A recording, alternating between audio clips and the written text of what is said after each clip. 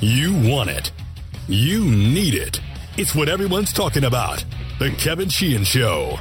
Now, here's Kevin.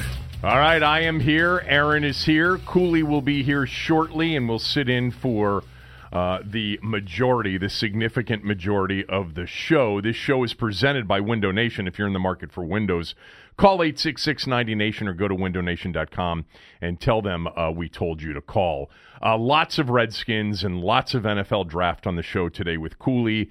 That is going to be most, if not all, of the show. The other part of the show, minimal part of the show, will be the Caps. Although I did, Aaron, last night, stay up and watch the entire Clippers-Warriors game. None of you really care about that, but God, I love watching Lou Williams.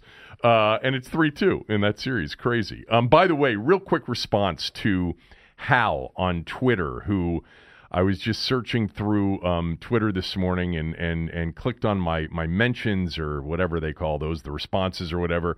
And he asked me a question that I didn't even consider and haven't considered before.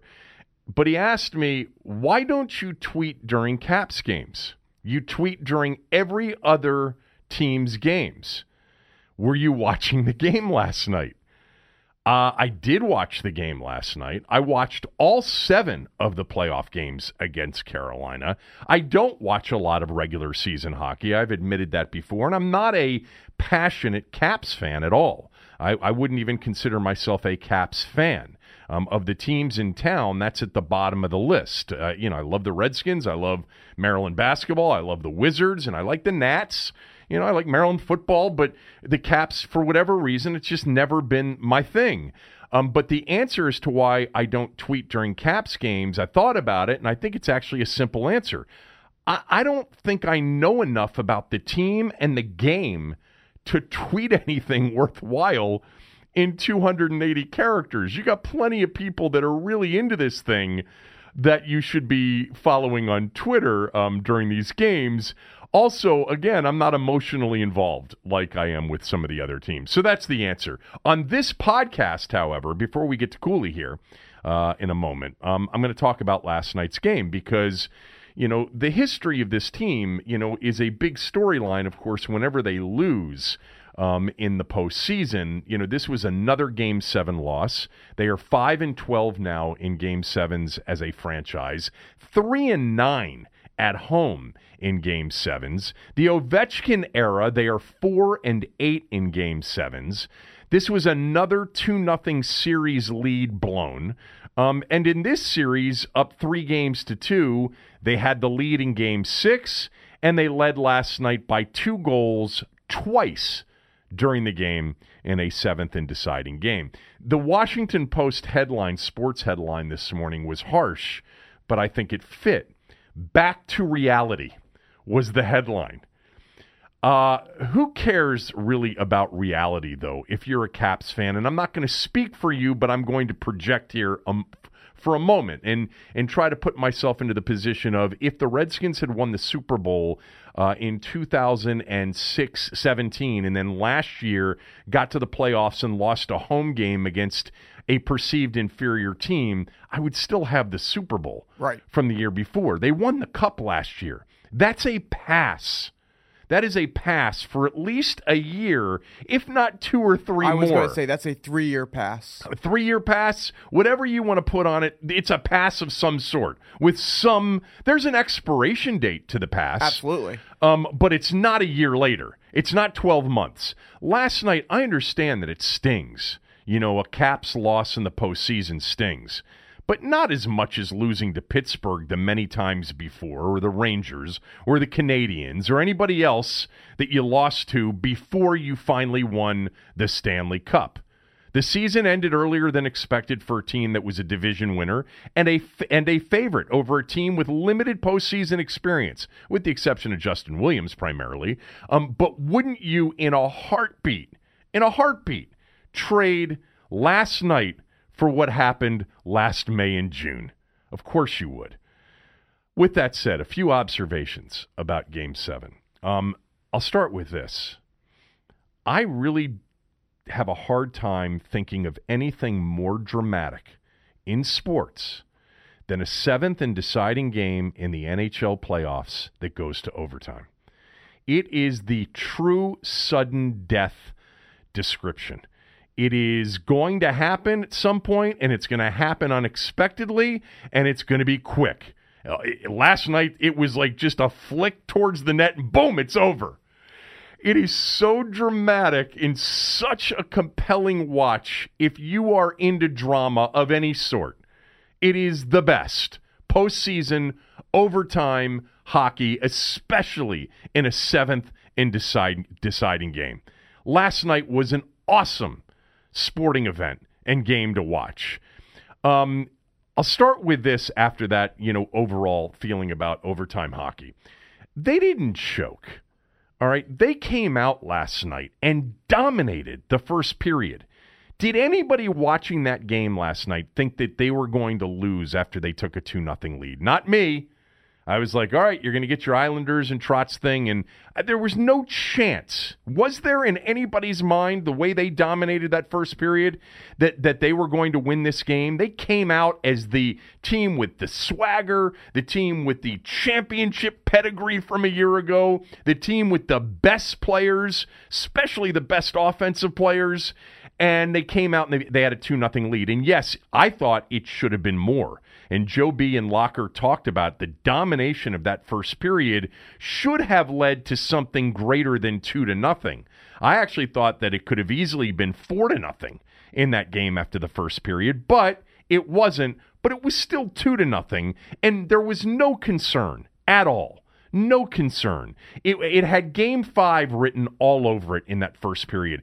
To choke a game, you really have to feel the pressure of a seventh and deciding game, and you feel that early. We've seen that with this franchise before, in seventh and deciding games where you knew from the jump that the team was tight. They weren't tight last night. I thought that the shorthanded goal in the second period with the Caps on the power play up 2-0 changed everything. It was a fluky kind of shorthanded goal, probably one that Holtby should have stopped. And it made Carolina, a team that, constantly Joe B. and Locker were talking about, they just won't go away. They're just so relentless. And it was true. It was true. But Game 5 was what we were headed towards had they gotten a power play goal there. And instead, there was a shorthanded goal, and I was, in the moment, I'm like, wow, first of all, you don't see shorthanded goals that often. Secondly, you don't see a shorthanded goal like that very often. There was traffic. He was defended. It wasn't like a bad pass that skipped over a stick and all of a sudden you had a breakaway as a shorthanded goal. It was a shot that Holtby didn't stop and then a rebound score on a shorthanded goal. The third observation was the observation that I, as a sports fan, not a hockey guy, but as a sports fan, and we talked to every guest that we had on during this series about this very thing, but the Carolina pressure, and to me, and I made the analogy of a team that, presses in basketball and turns you over in basketball and really just makes you uncomfortable, with pressure. It was there from the beginning of the series, and it was there last night over the final two periods and in the overtimes.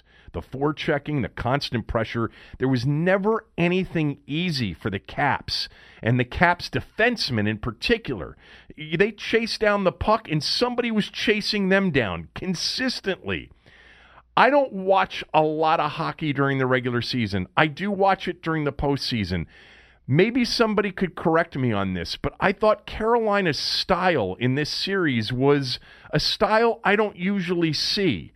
Constant forechecking pressure, full ice pressure, making the other team uncomfortable.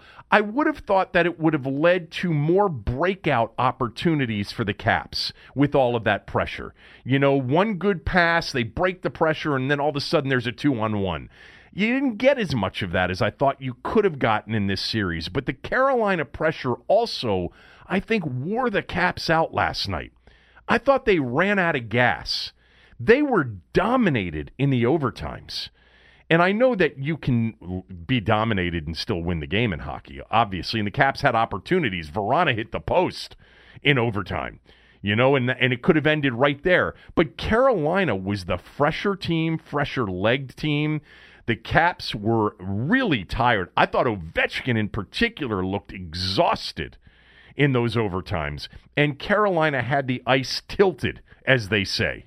I mean, it was really amazing that it went all the way into midway through the second overtime. I thought Carolina, with the pressure they were putting on and the amount of puck possession that they had, it just seemed like the Caps couldn't clear the zone 70% of the time. And I just thought it looked like we were headed towards a Carolina win in that overtime. And again, Caps had opportunities. Ovechkin had one, off of a pass right there on a low, hard one-timing drive that Mrazek stopped. But Carolina dominated the overtimes. I thought the Caps, from all of the pressure, just ran out of gas.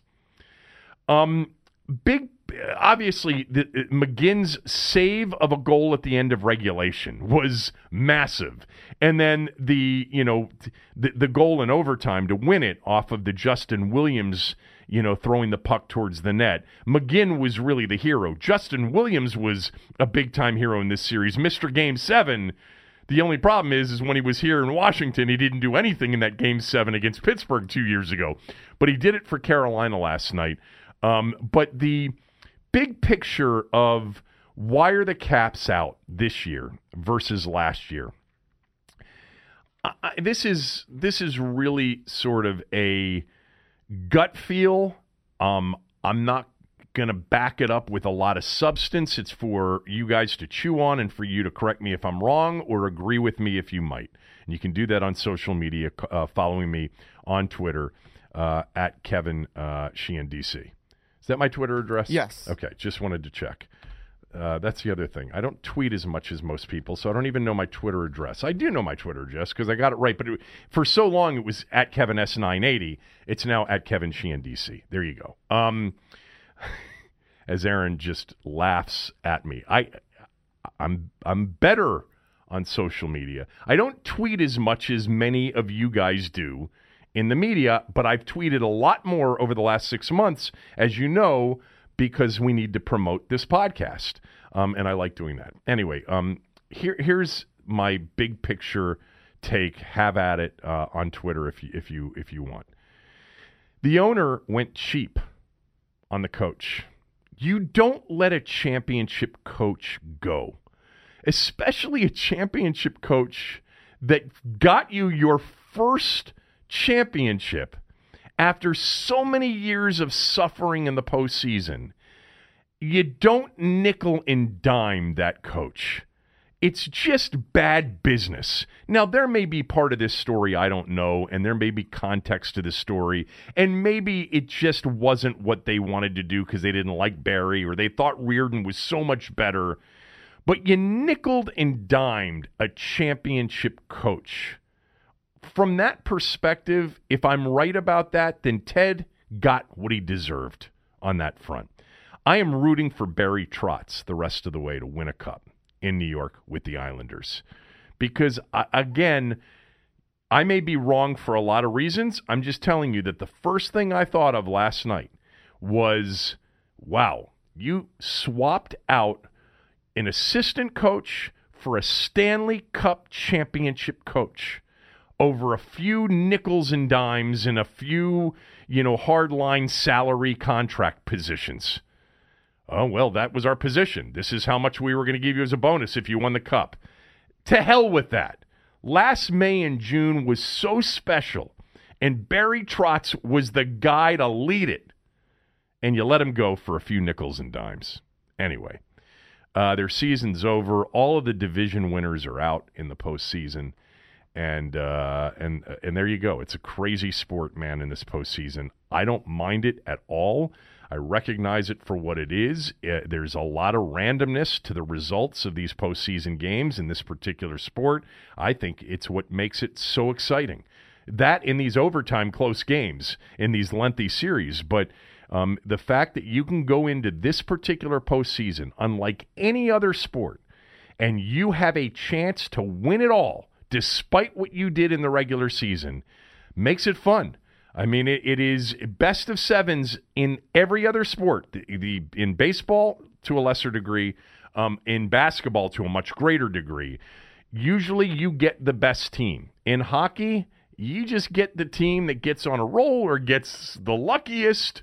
In Carolina's case against the Caps, I really believe that you can say ultimately after 7 games that the better team in this series won. I thought they probably, well, I don't think probably. I think they played better for the majority of the series than the Caps did. Doesn't mean that the Caps didn't have a couple of great games like Game 5. Doesn't mean they didn't have a couple of great periods like the first period last night. But overall, over 7 games, watching every single minute of every single one of these 7 games, to me, as a very casual hockey observer, I thought Carolina was the better team. Slightly, but that they were the better team and they deserved to win. So they go on and they get the Islanders, right? And then it's Columbus against Boston in the other series. And I have no idea what the NHL is probably rooting for at this point, but I would imagine a big market team like New York would help a ton for them, if that's even a thing in hockey, because it tends to be regional in terms of ratings. But New York or Boston either one of those teams in the Stanley Cup Finals would probably be a great thing. The Caps are out. I will still pay attention, as I usually do, to the postseason. There should be an app that alerts anybody. Should be able to download an app that tells you, hey, turn on CNBC or NBC Sports Network because the game's going to overtime in hockey. It's called Twitter. Well, I understand that, but you should have. Yeah. There should be a dedicated Twitter account that you could follow that says, "Hey, it's a turn to NBC Sports Network. You're in overtime in a hockey postseason. Tie game, 5 minutes left." It was great, and last year's not forgotten either. It was such a special thing, and still to this day, for me, what last year, the most entertaining part of last year was Ovechkin getting the 50,000-pound gorilla off his back, and then the way he celebrated that, not just that night in Vegas, but for the several months that followed. The most heartbreaking thing I saw yesterday was, so the Stanley Cup itself has a Twitter account, and it tweeted, Ovi, this isn't goodbye, it's just see you later. Yeah. That broke my heart a little bit. The greatest romance of our time. And it was a great romance. I mean, he took advantage of that romance, and boy, was he loving, caring, and affectionate during that relationship. That was fun to watch. Anyway, that's it on the Cap season. Joe B was going to join us today. I shouldn't say that. I tried to get Joe B to join us today. He had a commitment this morning. May get him on the show tomorrow just to wrap up the Cap season and talk a bit about that a little bit tomorrow. All right, Cooley is here. We will get started on everything about tonight. And we will start with even more stories and rumors and tweets about what the Redskins are doing and how it's being run right after we tell you about Window Nation. Window Nation has their spring deal in full effect right now. Have you started your spring checklist? Do you have one of those? Like checking the hose to see if it works, the lawnmower, and then go around and check your windows right now. If you're struggling to get a window open, or if there's one that's cracked, or there's one that's fogged up, right now may be the time to consider new energy-efficient windows from Window Nation. Take advantage of their 33% off sale going on right now on your entire project, including installation. Seriously right now, and I know that this isn't something that everybody does in the springtime, but this is the time to take advantage of a great deal that you may not get again until next year. Window Nation has been a company that I've been dealing with for over a decade. They've installed windows in my home twice over the last decade. I know the founders, Harley and Aaron, really well. Eric's a big part of what they do there. I know Eric very well.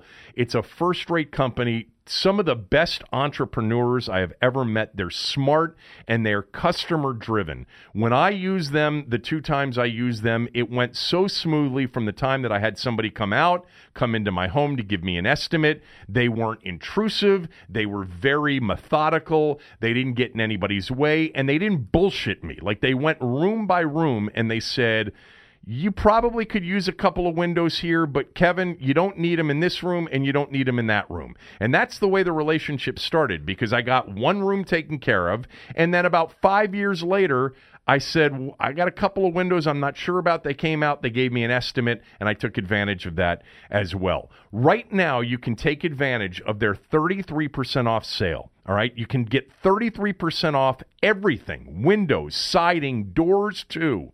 The entire job with installation is all 33% off.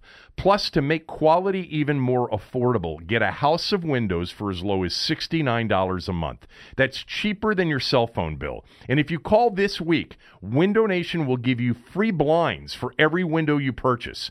Think about this, 33% off your entire order, $69 a month for brand new energy-efficient windows, plus free blinds. If you're in the market for new windows, siding, or doors, give Window Nation a call to experience their industry-best customer service with a free in-home estimate.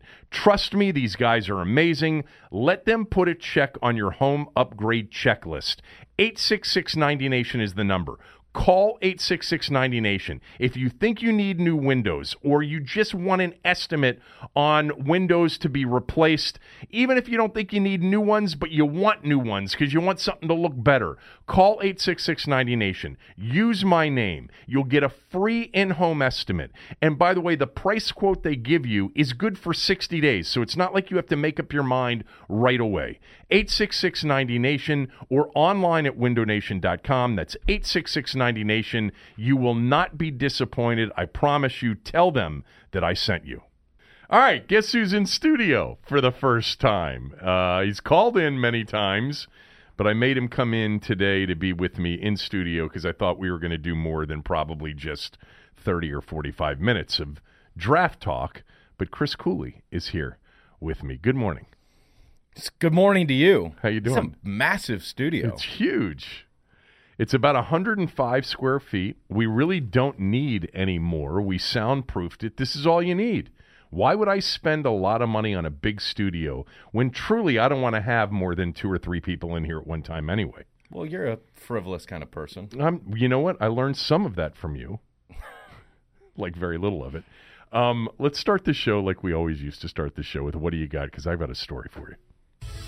What do you got? So you probably don't have anything because I just sprung this on you. I always have. So this is my thing. But guess where I was on Easter Sunday, late afternoon and evening? Charlotte. No. Why would you guess Charlotte? You told me to guess. I was in Atlantic City at the Borgata. I knew that. You told me that. Oh, I did tell you that? Yeah, you went with your son. I did. We were up at in-laws in New Jersey, and we decided to drive back. And do you know the last time that I was in Atlantic City at the Borgata was for your bachelor party, which was how many years ago now? When would that have been? 5 years ago? 6 years ago? 2? No, your bachelor party. 3? Not more than 3. When did you and Maddie get married? This is 3. This is 3. This is coming up on 3. About 3 years. Oh, so it's 3 years ago. Okay. Seemed like 5 years ago that we were friends and hung out together. Here's what I remembered about that particular bachelor party evening at the Borgata. First of all, we went to the Eddie Money concert. Remember how good he was? 2 tickets. We had tickets to Eddie Money. 2 tickets. And 2 tickets to Paradise. And we had more than 2 tickets. And that was the story of the night. Is where were you guys all night? Oh, we were at the Eddie Money concert. He was so good playing at Harrah's, which was not true. The other thing I remembered was, for whatever reason, every girl that walked by us was Jamie. Hey, Jamie. Hey, Jamie. Where did that come from? And it just came from my guess that you were in Charlotte. It's just random. It was totally random. Why not have a little bit of fun? And then lastly, which was so Cooley, we're sitting there and we're playing cards. We're playing blackjack for, I don't know, a couple of hours. And he was, at one point, he was definitely overserved. And so we decided to No. When we checked in, we were overserved because we had played golf on the way. But per usual, and this was my fault because I was blamed for it, we leave the blackjack table, and all of us headed up to the room to continue drinking and whatever. And Cooley, at some point, as overserved as he was, said, "Damn it, where's my phone? Shit, where's my wallet? Where are my keys? You didn't have anything with you. You had left it all at the blackjack table." But that wasn't because I was overserved. Oh, it was. It was more because that's what I do. It's what you do. It's what you do. So I went downstairs, and sure enough, the pit boss, who was entertained by our card playing for several hours, said, "Hey, your guy, he left all this shit here." And I said, "Thank you very much." So it wasn't lost. And then the last part of that weekend, do you remember what happened the following morning? Do you remember who called me to ask me to help with something? No. Adam Schefter called. Do you remember this? Not really. Adam Schefter calls me. I look down at my phone. We're playing, I don't know, we were back in the casino early on. It was a Saturday morning or a Sunday morning or whatever it was. And Adam Schefter called me to say, "Hey, I need your help with something." And I said, "What?" And he said, Mike didn't like something that was written about him. I forget exactly what the circumstances was. And he wants to go public with some of this stuff, Mike Shanahan. I can understand who Mike is when you say Mike. And he said, "You got to call him and talk him out of doing this. This would make him look bad." And so I went up. I left the table, went up, called him, and I forget what it was. He was criticized by somebody about something that he had said. And I just said to him, I go, "You don't respond to that. Just let it go. If you respond, you're going to look defensive, and it's going to blow up into something bigger." And I said, "By tomorrow, nobody's even going to remember this story." And he said, "All right, it's good advice. Thanks very much." And he never said anything. And then Adam said, "What did he say?" And I said, "He listened to me. He's not going to talk to anybody." That's what I remember about the last time I was in Atlantic City. It was with you and all of your degenerate friends, and we had a blast. And you were just as degenerate. I was just as degenerate, and I think actually on that particular trip I lost a good sum of money, which did not happen on Sunday when I got, I won some money playing blackjack and then got on one of those craps tables where a dude got on like a 20, 25-minute roll, and I had every number, and I was pressing. That's the most fun. The most fun you can have in a casino. The most fun you can have in a casino.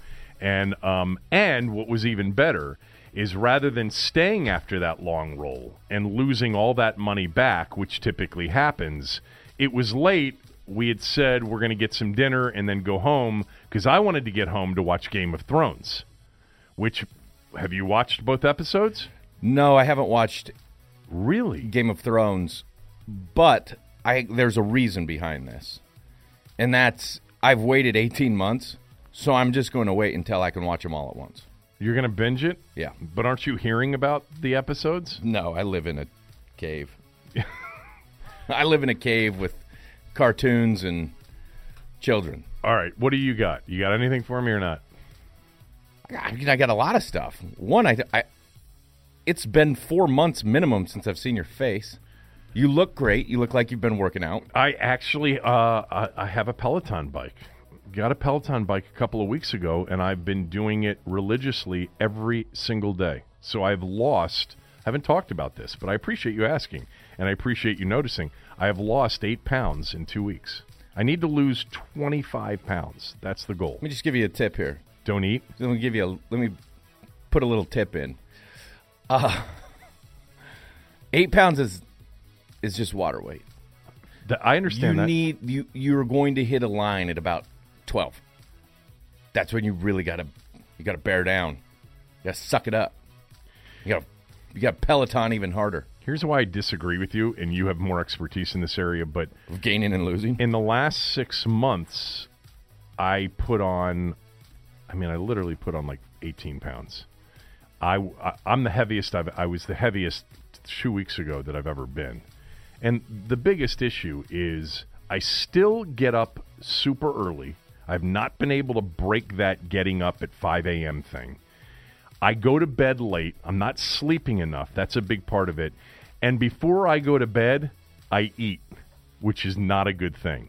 So if I cut out the eating and I get a little bit more sleep and I add the exercise to it, I think I'm going to lose a lot of weight quickly. I think it's going to be like 15 to 20 pounds in a month. I think I can do that in a month. Yeah, but still, that's you're not losing real weight. You're losing a lot of tough. Yeah, but you got to. A month is just going to go right back on if you quit. So don't quit. Well, I won't quit. It's easier not to quit over the summer than it is during the winter. You talked to me yesterday about this bike, and I have a Kaiser bike, which is essentially the exact same thing as the Peloton bike. It's just a different program that you're watching.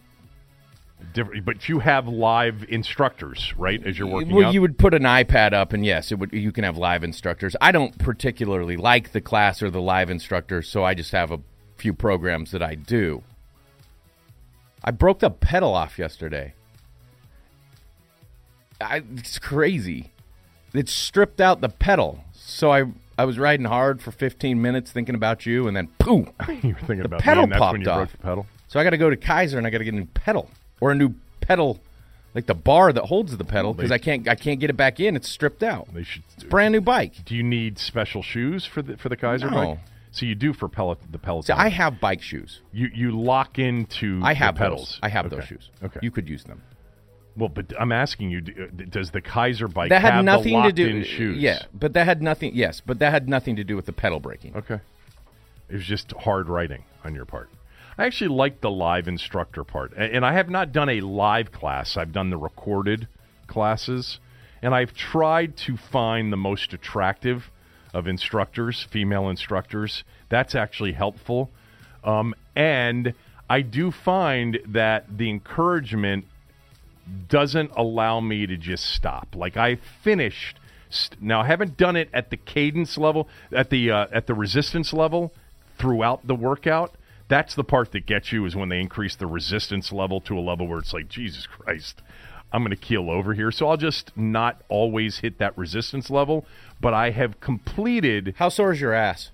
That's, interestingly enough, with my lower back issues, that's the biggest problem I have on a bike, and I've always had on a bike. You can't ride 20 miles the first day because you feel like you've been tortured. Right. I've done the 30-minute program twice, but I've done the 45-minute programs like 5 or 6 times. Do you wear the biker shorts?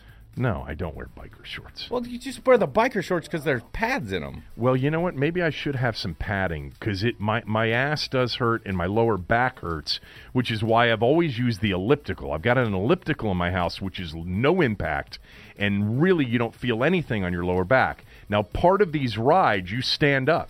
You get off the seat, which helps. And then, when you can get off the seat for 2 minutes and then sit back down, it helps. Anyway, I'm actually a fan of this thing so far. I did not think I would be. It was my wife who decided we were going to get it, and I've used it a lot. So I was in Utah. Yeah. I went back to the Utah State spring game. Were you invited to the Utah State spring game, or you I just was decided I was to go? asked to come, yes, and they had a meeting with all of the sponsors, I guess, or donors. Is that what you call it at a college level? Sure. So we did that meeting, and there was like 20 pros that came back. Greg Cregan was a Utah State Aggie. I don't even know if I remember that, but I was a huge Broncos fan. Who's the most famous football alum at Utah State? Rulon Olson, I would say. Rulon Jones? Phil Olson and Rulon Olson. Or Merlin. Sorry. Olson. Good job, Chris. He's so famous. Yeah, but Merlin Olson's dead. But it doesn't mean he's not the most famous. He's probably the most famous. Who's the most famous alive? Right now, probably Bobby Wagner. Bobby Wagner went to Utah State. You gotta be second, right? I don't know. Yes. I mean, when they announce you in front of do they announce you in front of the crowd? spring game generates about 1,500 people. I was going to say the Utah State spring game. It's now Maverick Stadium. It used to be Romney Stadium when I was there. But I met this buddy, and it was fun because I hadn't been back a lot, and I haven't. Logan, Utah doesn't have high school reunions. Yeah. For whatever reason. So he's a big baseball player back in high school. You could throw that speedball by you, man. Make you look fastball. Like a fool. Did you just refer to it as a speedball? Yeah, and I saw him, the other night there. We were at this roadside bar. He was walking in and I was walking out.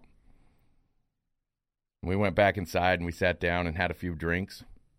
Kevin, all we kept talking about, just glory days. How they'll pass you by. When are you going to get this? I've got the lyrics. Come on, man. I got you. I had you. I've got the lyrics, but I thought the reason I was so here. hesitant So, there but is I do have a story. I do have a thought you were going story. to tell me the blood doctor story. That's what I was waiting for. I told the blood doctor story 2 or 3 times. I'm not going to retell to me, it. not to anybody listening on the No, podcast. I told it. Well, I have a podcast as well. You so told I told it on that your story podcast. on my podcast, and then I interviewed the blood doctor on my podcast. Okay. James Laval. So for your podcast, to the people that don't listen to Well, a lot of people listen to collectively. both, so I don't want to be repetitive, but why don't you see if you can summarize Here, I'll it? summarize it really quickly. Going back to your Atlantic City story. Couldn't find my wallet that morning. I know it's in the house. Actually, now I'm not so sure. I still haven't found it. Couldn't find the wallet. Unbelievable. Ran around, finally found the passport. Made the flight. Everything is cool. Get to Salt Lake City. It's 100 miles, 90 miles away from Logan. They will not rent you a car without a driver's license. Right. You Now, probably I know. had been there 3 years ago, and it was an off-site, out of the airport rental car place, and they did rent me a car with a passport. So I'm on hold with DMV forever. And some lady came up to me while I was on hold, and I was wearing a Utah State What are shirt. you calling DMV to get them to They'll fax over a picture of your license? So this lady says, yeah, my son plays at Utah State, and I'm trying to listen on hold.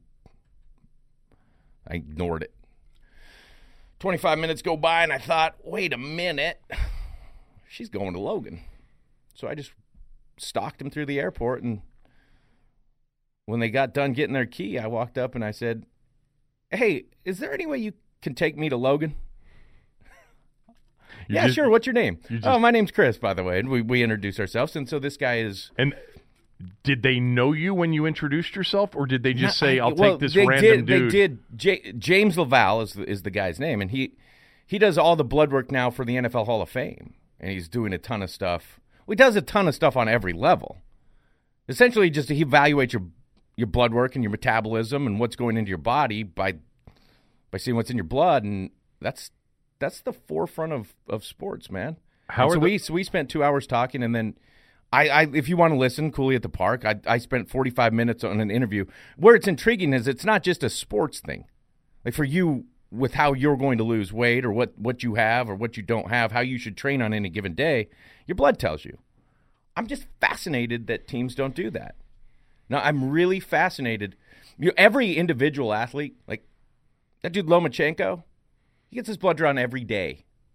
I think that would be inconvenient and a pain in the ass, even if it's for performance. Because you're afraid of needles? No, I'm not afraid of needles. I just don't. I wouldn't want a needle in my arm every day. Excuse me, sir. It looks like you have some tracks there. Yeah. They take it out of the webs of his fingers and stuff. Yeah, where are they? I mean, where are you getting blood you could every do day? You could do it once a week, and it would be amazing to know, as a professional athlete, what you're doing. But anyway, like Dr. Laval or James Laval says, basically, once Is it you Laval or Lavelle? Laval. Okay. Once you get on the right track, if he said if I have a guy that has some problems, I'd want to continue to look at it and continue to see it and monitor it. Once you get a guy on the right track, every couple months is fine. Okay. That's good. I mean, but he's working with a bunch of professionals. He's working with the Orlando Magic. He works with the Blackhawks. He works with. All right, that's awesome. Anyways, I want to just cut to the chase of what this minute summary was supposed to be about. I'm done. Which you have. No, you're not done. And that is, several NFL teams have these kinds of people on their payroll. Seattle, Philadelphia, some of the real progressive, forward-thinking teams when it comes to health and nutrition and all of that stuff. And there is a team that is very much behind the times when it comes to this, and that team would be? Well, I think the Redskins are definitely behind the times on this, but I think that team is 24 teams in the league at a minimum. I don't know that for sure because any team, I looked through a bunch of teams. Most teams have 2 or 3 or 4 guys on their weight staff, 2 or 3 or 4 guys, 4 or 5 maybe in their training staff. How many do the Redskins do this have? To individualize this, you should be no more than 5-to-1 player to trainer, trainer to player. Trainer. You're saying one trainer per 5 players. Per 5 players at a minimum. Right. And Small the way this whole thing has always worked through the time I played, and it still is you're essentially clustered into groups like the tight ends and linebackers. Everyone in that 240 to 260 range is going to do a lot of the same type of work, and the linemen are going to do a lot of the same type of work. But essentially, you're individualizing it to different metabolisms and body types versus sizes. Right. And so you really should be clustering it into, this is the kind of group that we have to develop because they're low on a certain level. They're anemic, maybe low on iron, or they're low on magnesium. We've got to develop this kind of program for these guys. These guys are going to train better at this level. It's not all I'm saying is we don't individualize at all. Like if you went into, when I played, if you went into the training room and said, can I get a 30-minute stretch and a literally hands-on massage? Okay.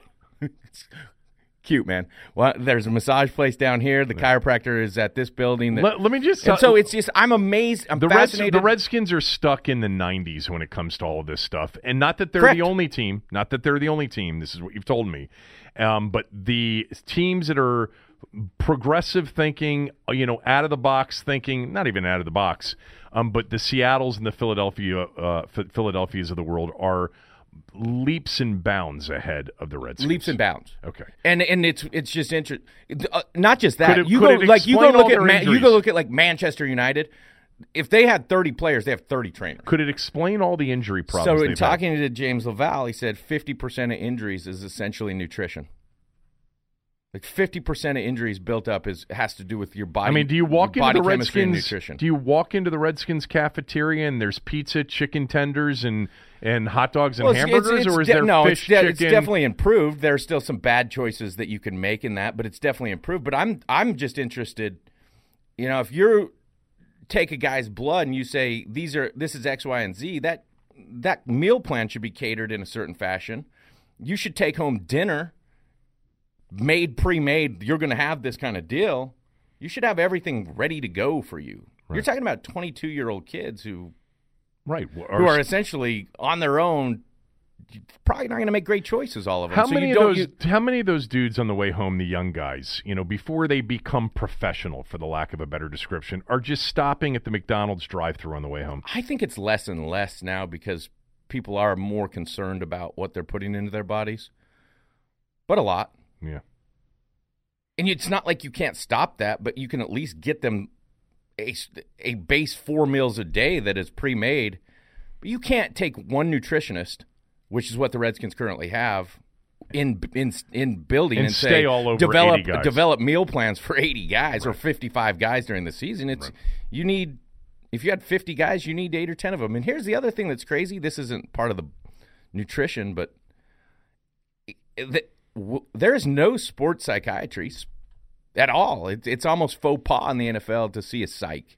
But you're not talking about daddy issues or past problems in life for most of these guys. You're talking about getting the right mental state. And, by the way, that blood makeup stuff, all the neurons that fire in the brain, if you're not in the right blood makeup chemistry of your body, your neurons aren't firing. This is me saying this, by the way, the anti-this when I know, played. but you are more into this now than you were as a player. Well, if I'm running a team, I want every possible edge. And what I'm suggesting right now, how much would you pay for 3 more wins? Over the last 3 years, it's 3 playoff years. $5 billion bucks a year. What's the cost of increasing your nutritionist staff and adding a psych and adding, $1 million, couple $1 million? It's 3, 4. What if it was 5? It's pennies for an NFL franchise. It's pennies, and you're sitting there saying, here's a good for example. What did Orlando Scandrick make last year in guaranteed money? I think he got like 1.8. He doesn't really fit us. Let's get right. They throw it away. You throw 1.8 away just on a player who you didn't necessarily like, as opposed to properly. You could have hired six to 7 high-quality contributors on the medical, training, nutrition staff. Here's my only concern. $200 to $300 a year. Here's my only concern. How many players, because this happened in Seattle, and it definitely happened with Chip Kelly in Philly with the sleep study stuff, which is another thing. How many players said, they just want to know every part of my life? How many players don't want to get their blood drawn because they're afraid that they've passed the marijuana test once and now all of a sudden they don't want the team to know they're smoking weed? But in theory, no team's turning their own players in. Right. Yeah. It's all for the benefit. I don't know. Okay. The draft is today. Yeah, the draft is today. Let's get to this because this is what happens. We end up talking about other shit for an hour, and then we spend 5 minutes on the draft. But that's not going to happen. Do you use? Do you ever F-bomb on here? I'm sorry? Do you have any F-bombs in your podcast history yet? Oh, yeah, plenty. Yeah, you can say whatever. I know you I want. can. I'm just asking if you do. Oh yeah. I don't even realize it, but early on when I would drop F-bombs, people would tweet me or Aaron and say, "Oh, I didn't know Sheehan was allowed to do that." Since it's your podcast, I think you are. Let me just apparently we can, but it can't be like over the top without filing for some sort of rating on the podcast. But we're good. We're good. I'm not interested. All right, here's what I want to I've got a lot of topics to cover about the draft, which we are several hours away from. But I want to start with this. I want to get a sense of what you think of some of the reports that have been out there the last couple of days from Diana Rossini, from Grant Paulson, from Mike Garofalo, the whole thing about trading up. Most of the stories have dealt with the Redskins want to trade up. All right, they're going to trade up to 3 with the Jets. They're going to trade up inside the top 5. They're going to trade to 5 with Tampa to get ahead of the Giants. I think the obvious answer for most of us would be they want a quarterback. Grant yesterday on 106.7 put out something that was interesting in that I think some of us have felt for a while that this was going to be a slightly different offseason, and I do want your reaction to this one. He tweeted out, "Just talked to a Redskins source who told me Dan Snyder has taken over the first round of the draft. And the last time this happened, the Redskins traded 2 future number 1s and a number 2 to move up to take Robert Griffin III." On all of these reports, do you believe any of this stuff? Is it possible that Bruce is throwing this stuff out there to get people talking about stuff? And look at Grant's next tweet. Yeah, I saw that. The Redskins categorically deny through a call totally Wiley. Like he got reprimanded for it. It's hysterical. Well, so I wasn't going to bring it up because I didn't want to be overly critical because I thought Grant's first tweet was enough. If you have a source, all right, and that's a story that he's broken, okay? I thought that his second tweet, which said, "For what it's worth and in the interest of the Redskins side of this, on my previous tweet, I just talked to Redskins spokesman Tony Wiley. He says any person saying Dan Snyder has taken over the team's first-round decision making is categorically false. If you got a source and you tweet something out, let it stand on its own, okay? The Redskins can come out and deny it on their own. He did. To me, I wouldn't have done that because I think it sounds a little bit defensive of your initial report, which, by the way, I do feel is true. I've said this from day one when the season ended, that intuitively and then based on conversations that I've had, that Dan Snyder was not going to put up with another offseason of Pernell McPhee, Orlando Scandrick, and Stephen Paya. That it just was not going to fly with the deterioration, the accelerated deterioration of this fan base, and that he needed some action. It's like a dice table. I need the action every once in a while. He needed the offseason action. They got Landon Collins. They tried to get AB. They tried to get Golden Tate.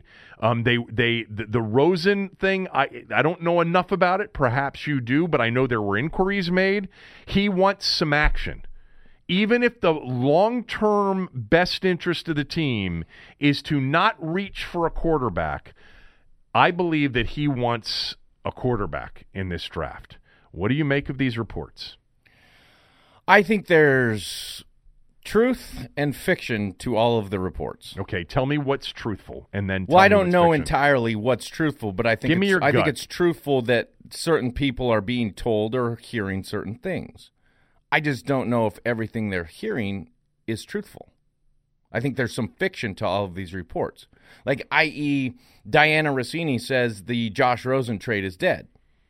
Now, all of a sudden, it's not dead. Where did you see it wasn't dead? It's back alive today is what I've heard, that the Rosen trade is still a possibility, which I think is the truth. I don't think it's true. Okay? I'm very... Here's why I think it's the truth. Okay. Because if they don't get I don't think they're going to trade up. By the way, I think that let me circle back here. I think Dan wants action. So I wouldn't have a problem creating some perception of action if I'm within the organization. Maybe we're going to trade up. We want to go ahead and get the best guy. We like this guy. Maybe we're going to try to trade back. Maybe we like to get a trade for. It's drumming up action. And I think that's what Dan wants. If you look back at all the previous moves made, the big moves, the Alex Smith move, the Keenum trade, Bruce's move is way under the radar type of move. Dan's move is not. So maybe it's appeasing Dan to some extent by creating some action. I don't think anybody – I think that it is a boardroom of whoever's running what, and I think Bruce is the end-all, be-all, but I think there's input from Kyle, and Kyle has an idea – Kyle Smith has an idea of what he would like to do. I think Jay has an idea of what he would like to do, and if they're off somewhere playing golf or talking to somebody, it's a world where all these things are getting back to people incredibly fast. So I don't know if any of these people are definitively right or wrong. I think Dan is involved, but I don't know if he's involved in terms of saying, I would like this or I would not like this, but he's going to sit there and listen to what everyone's saying. He's in the building at times, or he's going to say, XYZ, you're going to be at my house and walk me through what we have going on at a certain time, which he has every right to do. Of course, that's different from, we are going to trade for Donovan McNabb. We are going to draft, or we are going to go get Albert Hainsworth. All of the old version of Dan. You're the one that made this comment to me in past years, and I don't remember exactly when you told me this. You said that Bruce Allen was Dan's attempt to become a better owner. And I think everybody understands when you said that, and I've repeated it many times over the years, that what you meant when you said it, which was, I'm getting out of me and Vinny going on on Redskins 1, I almost said Air Force 1, on Redskins 1 to get Albert Hainsworth, right after free agency opens. I'm not going to be sitting down there at the combine with a stopwatch anymore, or telling Gibbs, or Spurrier how much I like Patrick Ramsey, or whatever it is. Bruce is a league executive, an established league executive. He's my attempt to become a good owner. So over the years, recent years, we have heard Dan's had a big, has had much less involvement in the day-to-day and even the big decisions, that it's been Bruce leading those.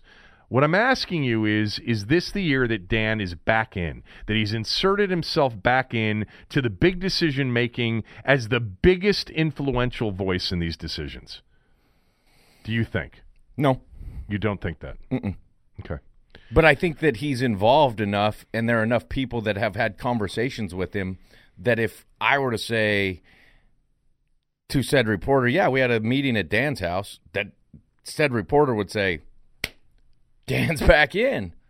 I'm at the park every day. I haven't seen Dan at the park.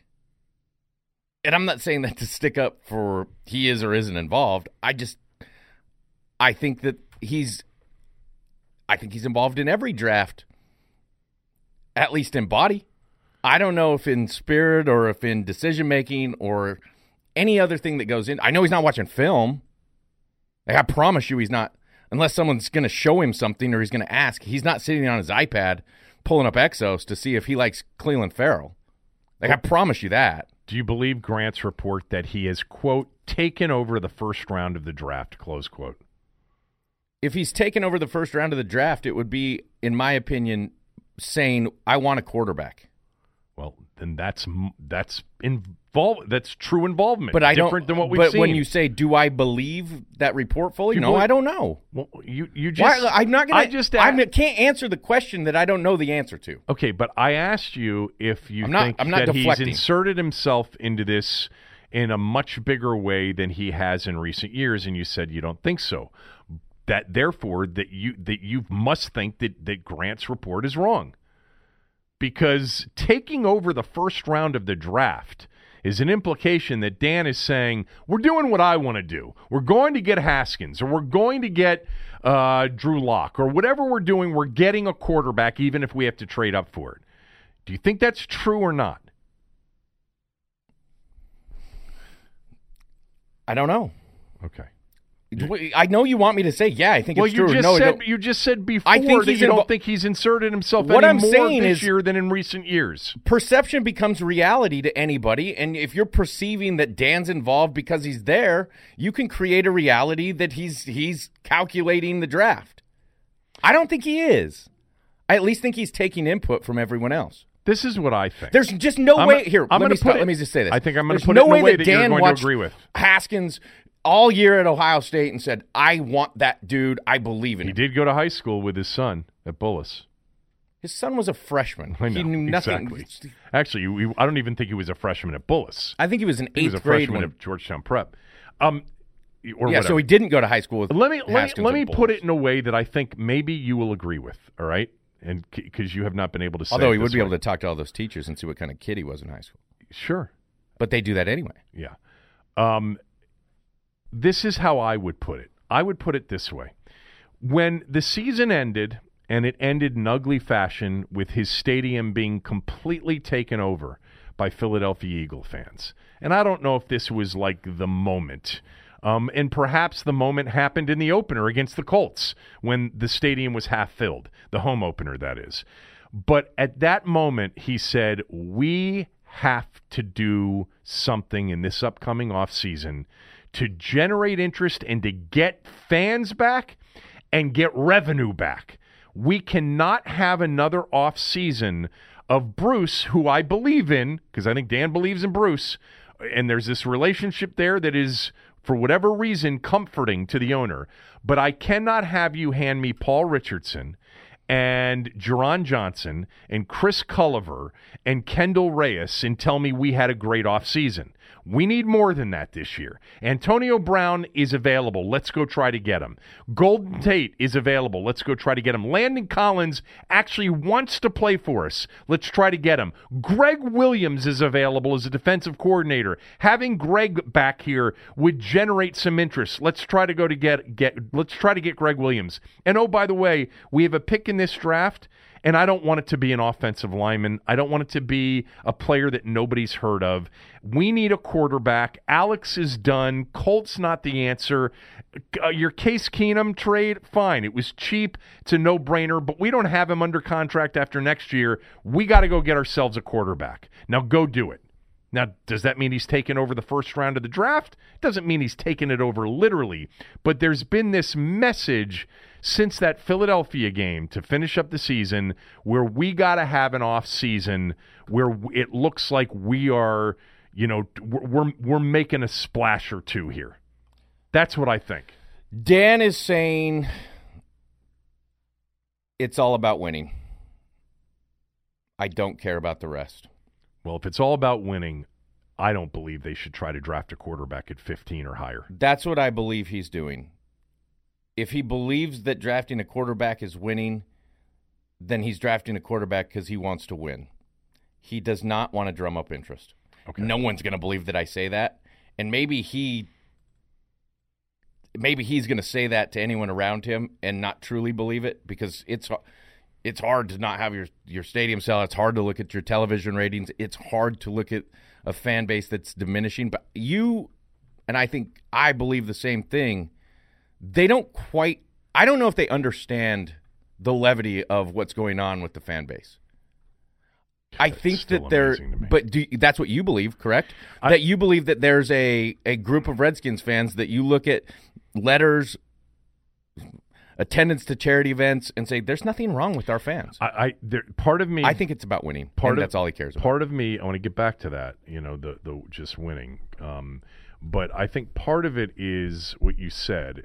They are fooled by this same group that shows up at these events that they have and will never ever be negative about the Redskins.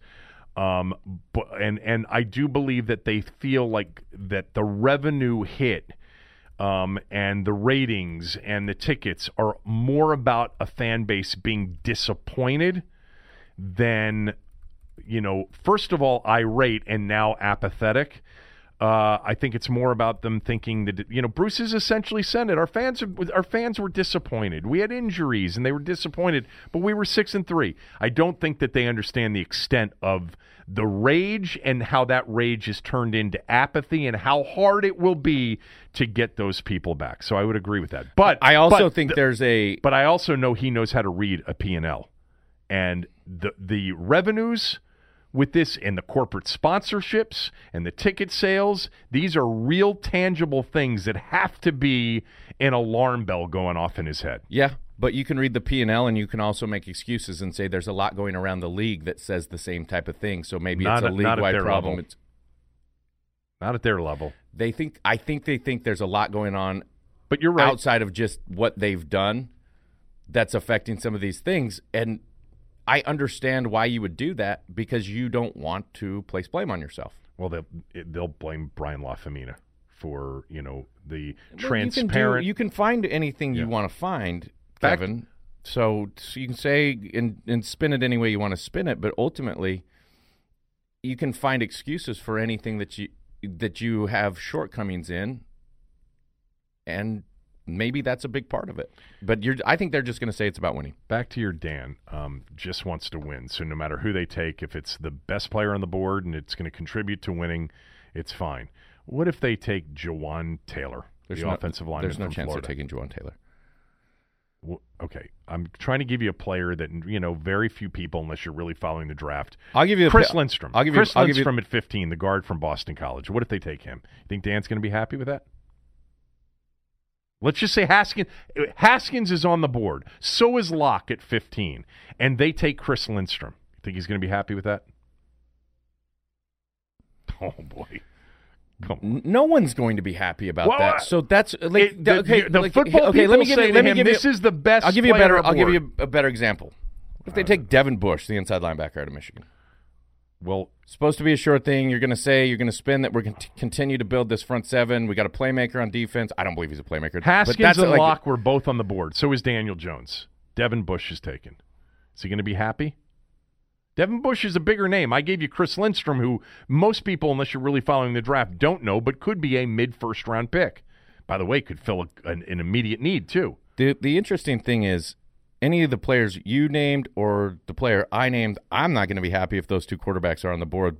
But for me, if Marquise Brown was sitting there and you got yourself a real playmaker, I don't know how much I believe in any of these quarterbacks. So I would be fine with that.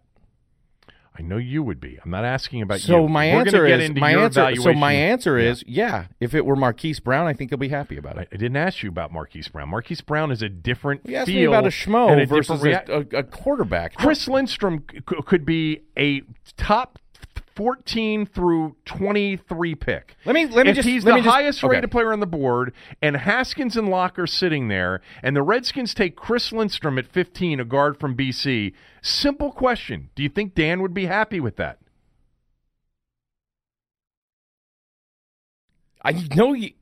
No, Kevin. Okay. He's going to be fierce. This is how many times I've talked to Dan in the last 4 months. 0. So I don't know what he's thinking. Have you, just out of curiosity, have you been in their draft war room? Like, have you seen the big board? I'm not asking you to reveal any of it if you did, but have you ever seen any of that stuff? I didn't walk in the draft war room this year. I could. Right. Why don't you have a desire to do that, an interest to do that? I'm curious. I think it would be really cool. I do have a desire to do it. I don't belong there. Okay. That's a good answer. I didn't know if that was something. So here's one of my biggest things, and you know this. I don't like having information because I'm not. Right. You want it to be your own. I want to glean my own information, and when I say it, I want to know that I'm not protecting anything or hiding anything or trying to promote anyone's agenda. Right. I don't belong there.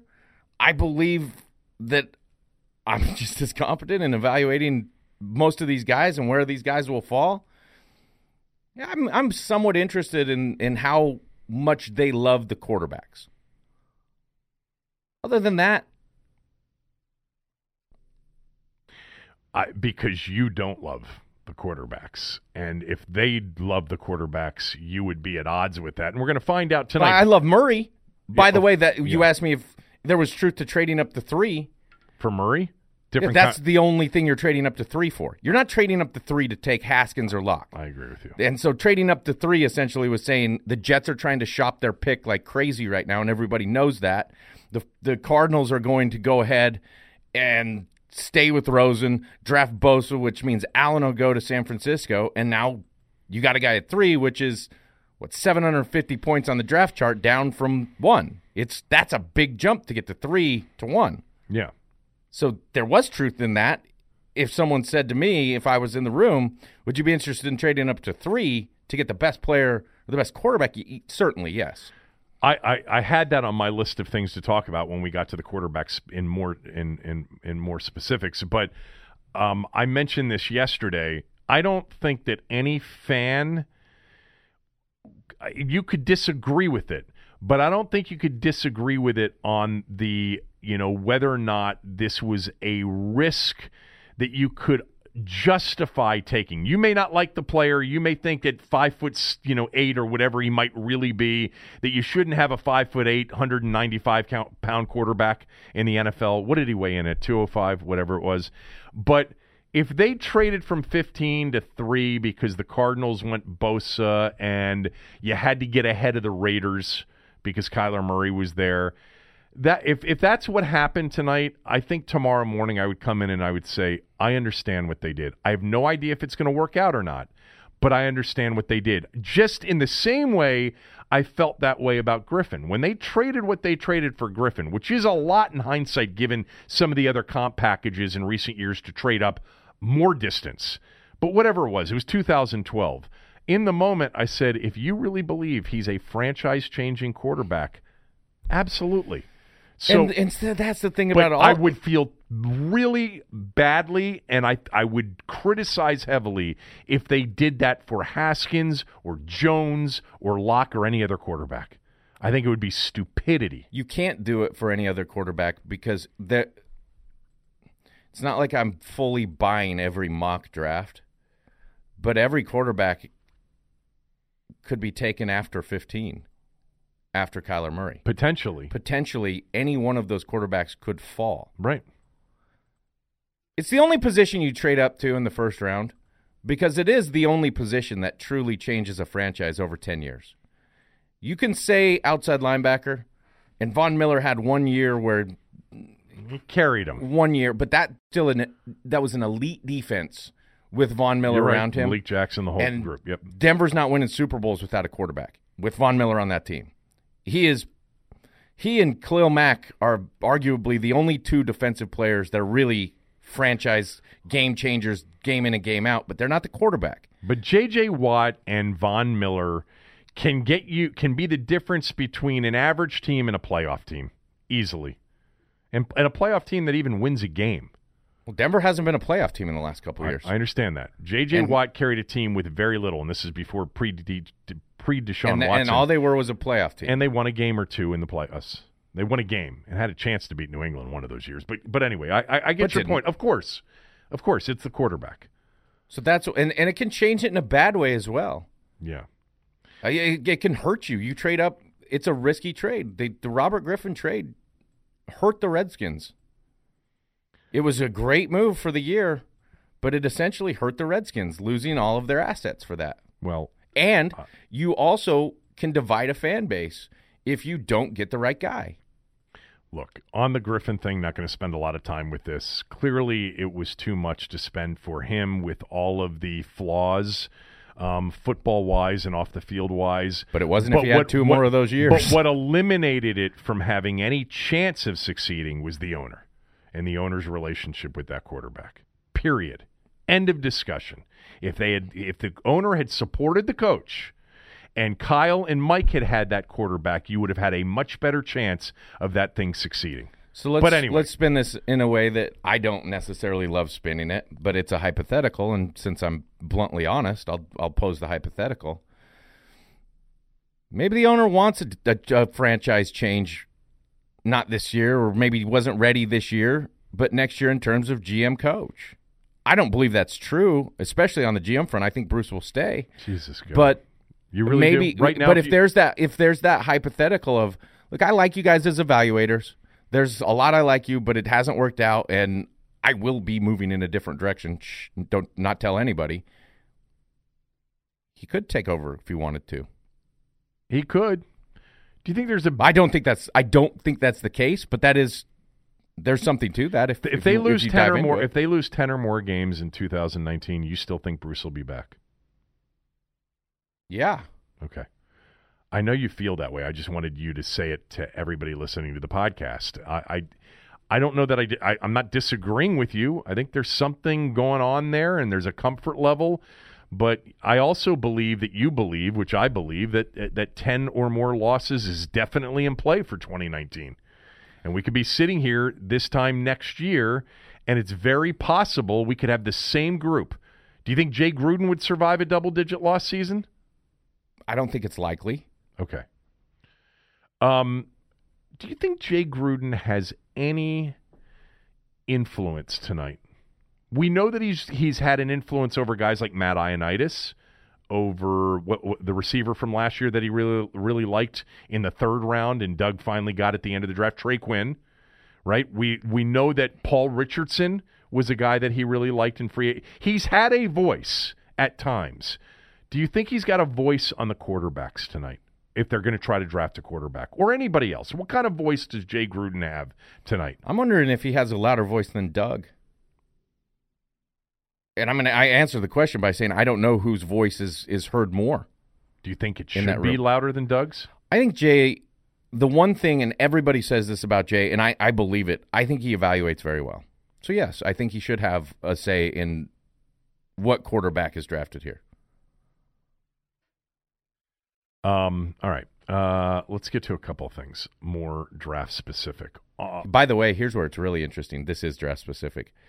What if Will Greer's his favorite guy and he's just begging not to take anybody else because he knows he can get Will Greer in the second? He might not be able to get Will Greer in the second. And I mean, what if Will Greer might go before Daniel Jones?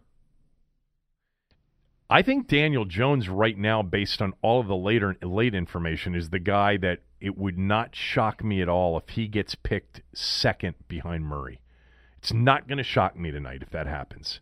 You're gonna give us your thoughts on all these quarterbacks, but not only is he a guy that comes out of a system with a coach who has him, for the lack of a better description, pro-ready, but he's got a lot of that playmaking and mobility as well. Let's start with that. There's a lot I want to get to here. Let's start with the quarterbacks, because I think a lot of us believe that quarterback is in play for the Redskins. I know you love Murray, and you've talked about Murray on the podcast, your podcast and my podcast, about how intriguing he is, even though, the baseball thing and some of the other things you would have to know a lot more about. After Murray, give me your order of people that you like. I like Locke. I still am not sure on Haskins, but it's a one-year system at Ohio State. Haskins made so many easy throws and with so much talent around him. There's just such a drop-off in my opinion. Why do you like Locke? Because he's got guts and he can throw an accurate ball, and there's something to him as a read the field, smart, everything kind of quarterback, man. The thing that everyone has a problem with Locke is he throws off his back foot a ton, and he had a big-time incompletion rate, and he had some bad games in terms of total yards. You watch him throw balls into tight windows and contested man-to-man coverage that get batted, get knocked down, receivers don't make plays on. I think he threw more accurate passes that were incomplete than a lot of guys. Daniel Jones had a ton of drops, but I think Locke had a ton of not catch balls that you wouldn't call drops because he didn't have a bunch of baller receivers. Oh, he didn't play great against Alabama and he threw a stupid pick. Sure. Right. But his guys didn't separate and win against Alabama. He came back on the next drive and threw a touchdown. I mean, he had some stuff. He's got something to him where he's a playmaker. You get him a little bit more comfortable in the pocket, and he's going to make the throws you want him to make. I think Locke's got something special about him. And if there's a dude among the quarterbacks, Greer too, but he's a dude. He's a guy that you respond to. And when you're looking at quarterback, you cannot forget that you're drafting the next leader of your football team.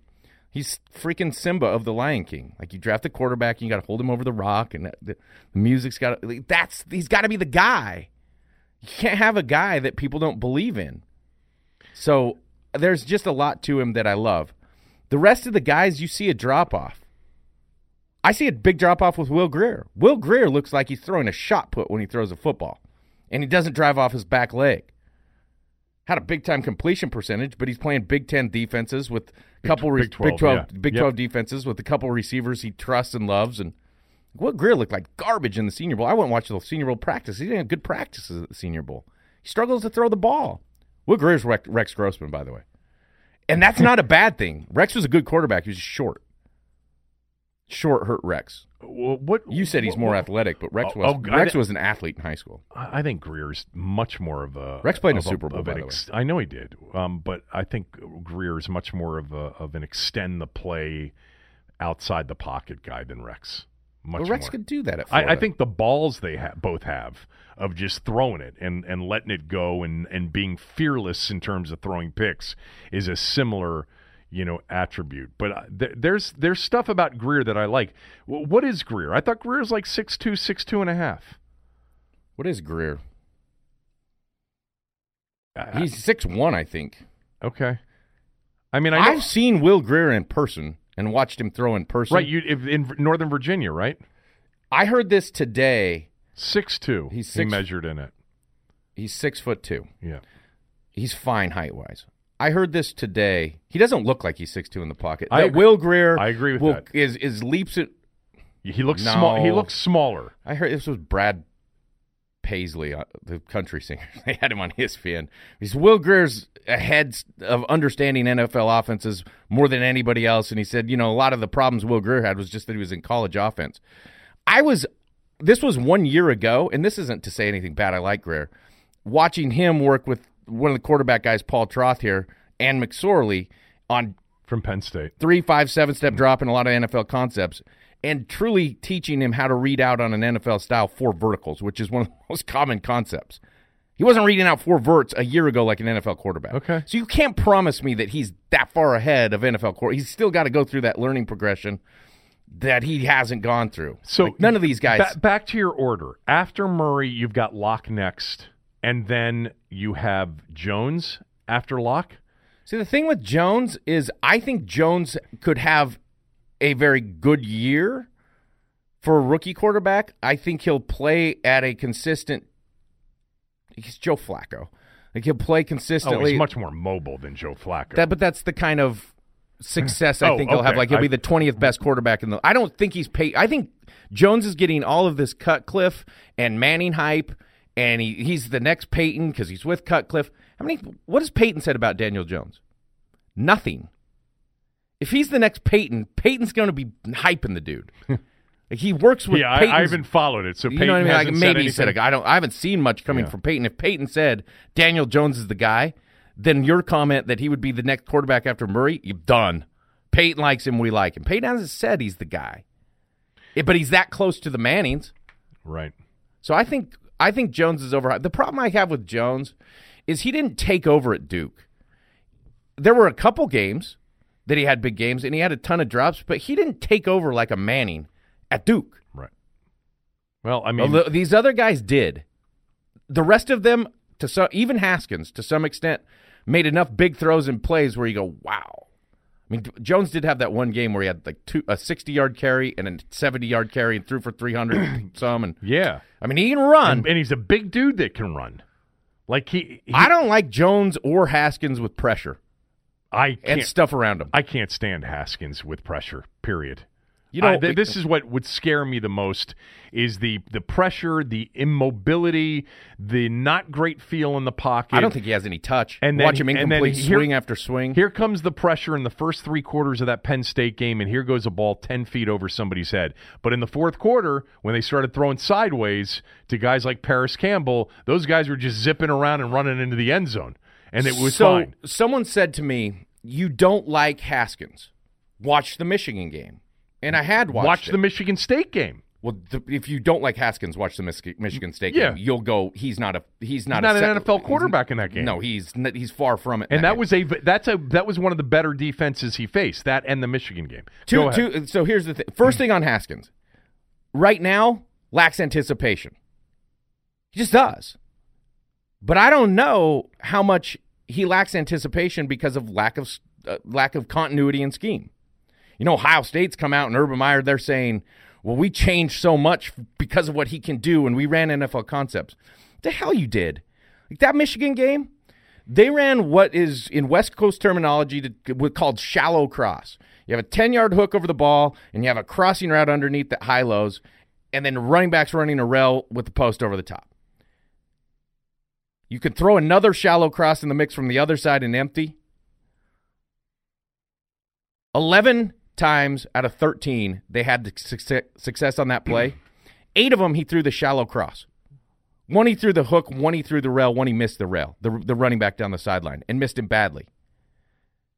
It was over 240 yards. Well, how many points he threw for 470. They scored a boatload. Yeah. But, hey, great play. You hit Paris Campbell on a 4-yard shallow cross, and he took it 45. I actually like Paris Campbell a lot. I love Paris Campbell. I think Paris Campbell's a dude, man. Yeah. But that's the thing. Like, you have 2 receivers that Paris Campbell's a potential first. You have the other kid who wore 83 who's probably a second or third. And you have 2 other receivers on that roster that will end up being NFL receivers. And you're playing some Not to teams mention 2 NFL backs. Certainly 1 in Weber.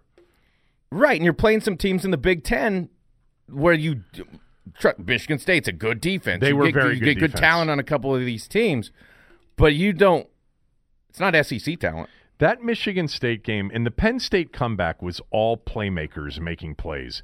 That game I was at. The Michigan State game was ugly. The Ohio State's punter won that game against Michigan State by knocking Michigan State inside their 5-yard line like 5 times in the second half after Haskins and the offense went 3 and out time after time after time. I don't know how many picks he threw in that game. I just remember a bunch of near picks in that game against Michigan State. All right, so you're still not on Haskins. I would be disappointed if they took Haskins at any point. 15, traded up, traded back. I'm not. If they took him in the 3rd round, that's different. But it's different if they take him in the 2nd.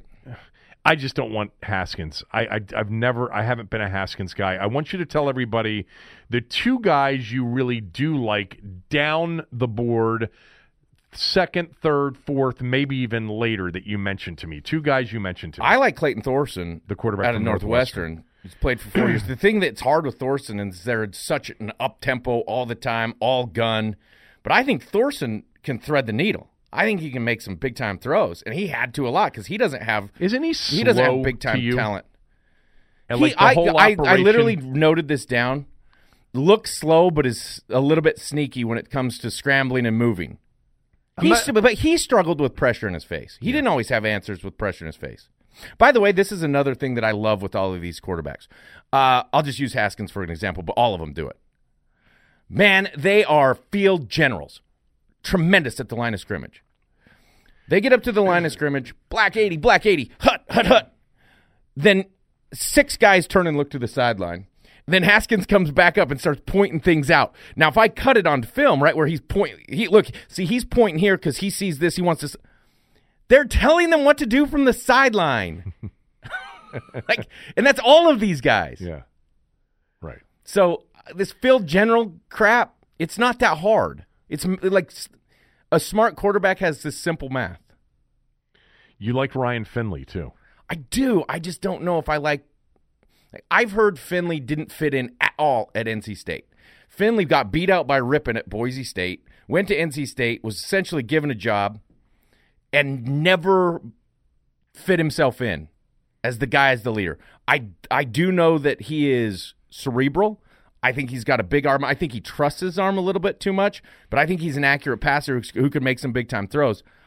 I think Finley's, to me, Finley's a little bit more like Kirk. I think Finley's Kirk is a good comp. But you think he can start in the NFL then?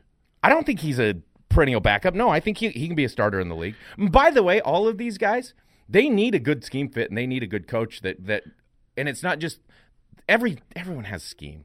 It's a coach that understands how to work with them and get them comfortable in their scheme. Lastly, on the quarterbacks, Jarrett Stidham, you're still not impressed with, right? The thing that's so hard with Stidham is you see so many negative plays. I see so many negative plays, and Auburn Against essentially runs great defenses Auburn, in the SEC. Great defenses. He can throw the ball. You might have the strongest arm in Stidham. I also think he's great as a bootleg quarterback outside the pocket. But I didn't think he threw the ball well on the move. The accuracy, you're right. I think he lacked a ton of accuracy on the move, and so I think that was a problem for Stidham. But Stidham he's another guy that lost a job, transferred. I don't know. I'm not a big Stidham guy, but Stidham is one of those guys that could come in and develop over 2 or 3 years, and we'll see. But he's not a first-rounder. A first-rounder is not a developmental guy. All right.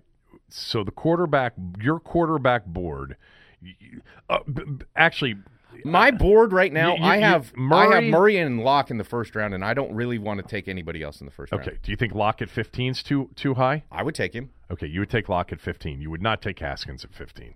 You wouldn't take anybody else other than Murray or Locke in the first round, not at 15, period. especially not at 15. It changes at 24, 25, 26 because it does change a little bit. So if they were able to trade back, and by the way, everybody, I love the conversation about, I just want them to trade back and take it's the number one thing Pitt fans want at 15. Yeah, but understand this. You need someone that's willing to trade up, and the trading back doesn't always work out, and I pointed this out, the Ryan Kerrigan year, they traded back, they picked up all these picks, and they got Ryan Kerrigan, and they didn't draft J.J. Watt, who went a pick after where they were before they traded back with Jacksonville. I want major impact players. I don't care where that comes from. They need stars. What do they need? What kind of chippers do they need? How many more blue chippers do they need?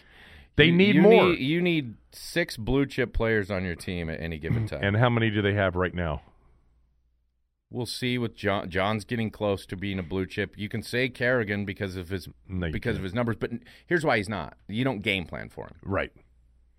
To be honest with you, I love Landon Collins as a box safety player, but he's not a playmaker. As a box safety player, you meant to say. Yeah, and it's not like he can't play over the top, but he's a read and react player more so than he is an attack the ball type of player. So I think he's still on that cusp of blue chip. I love him. Trent Williams would be a blue chip player. Trent Williams is a blue chip player. Brandon Sheriff's a blue chip player, but Brandon Sheriff's been battling with injuries, man. Why do you think they haven't gotten the extension done? I don't know. That's another podcast.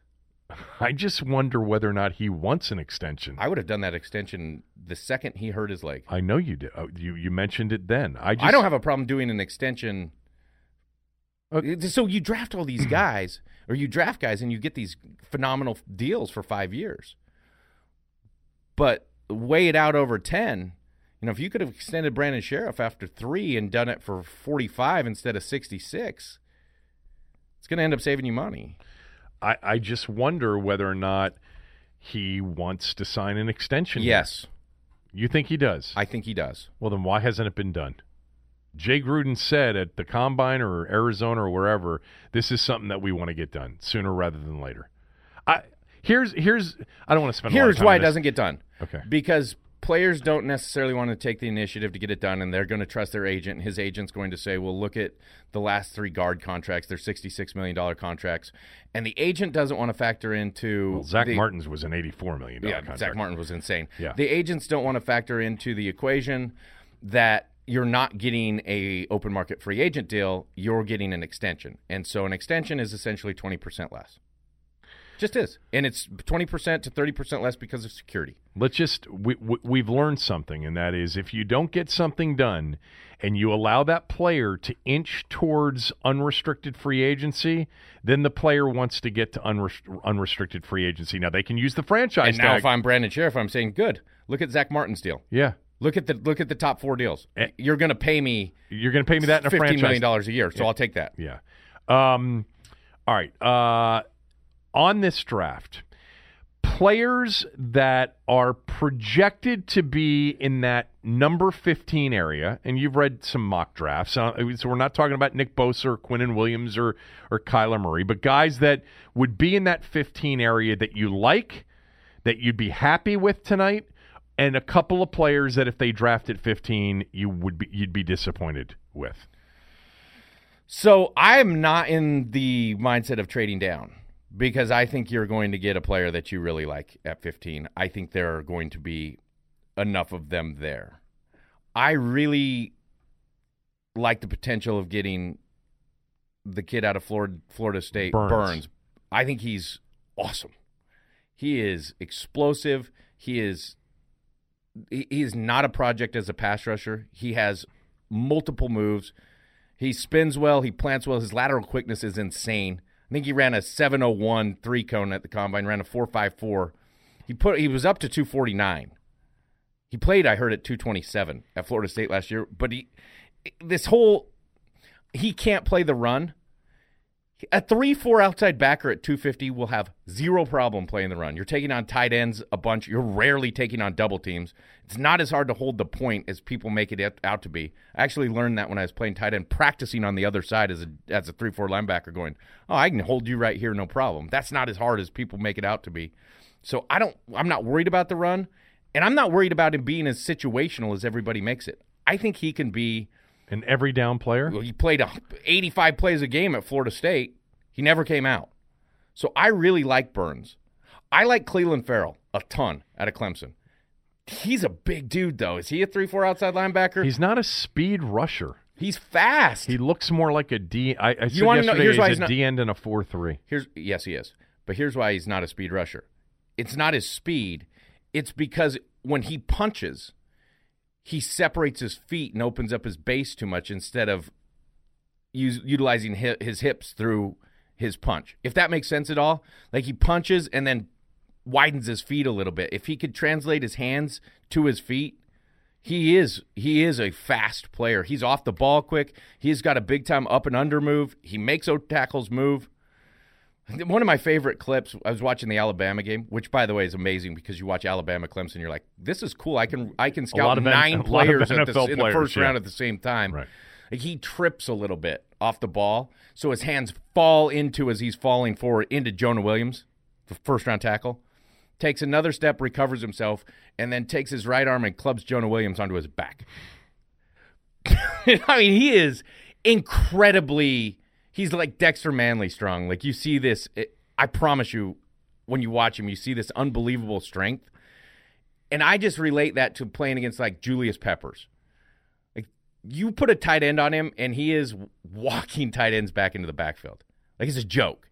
He is taking tackles and displacing them. He is moving the line of scrimmage. He is a pain in the ass.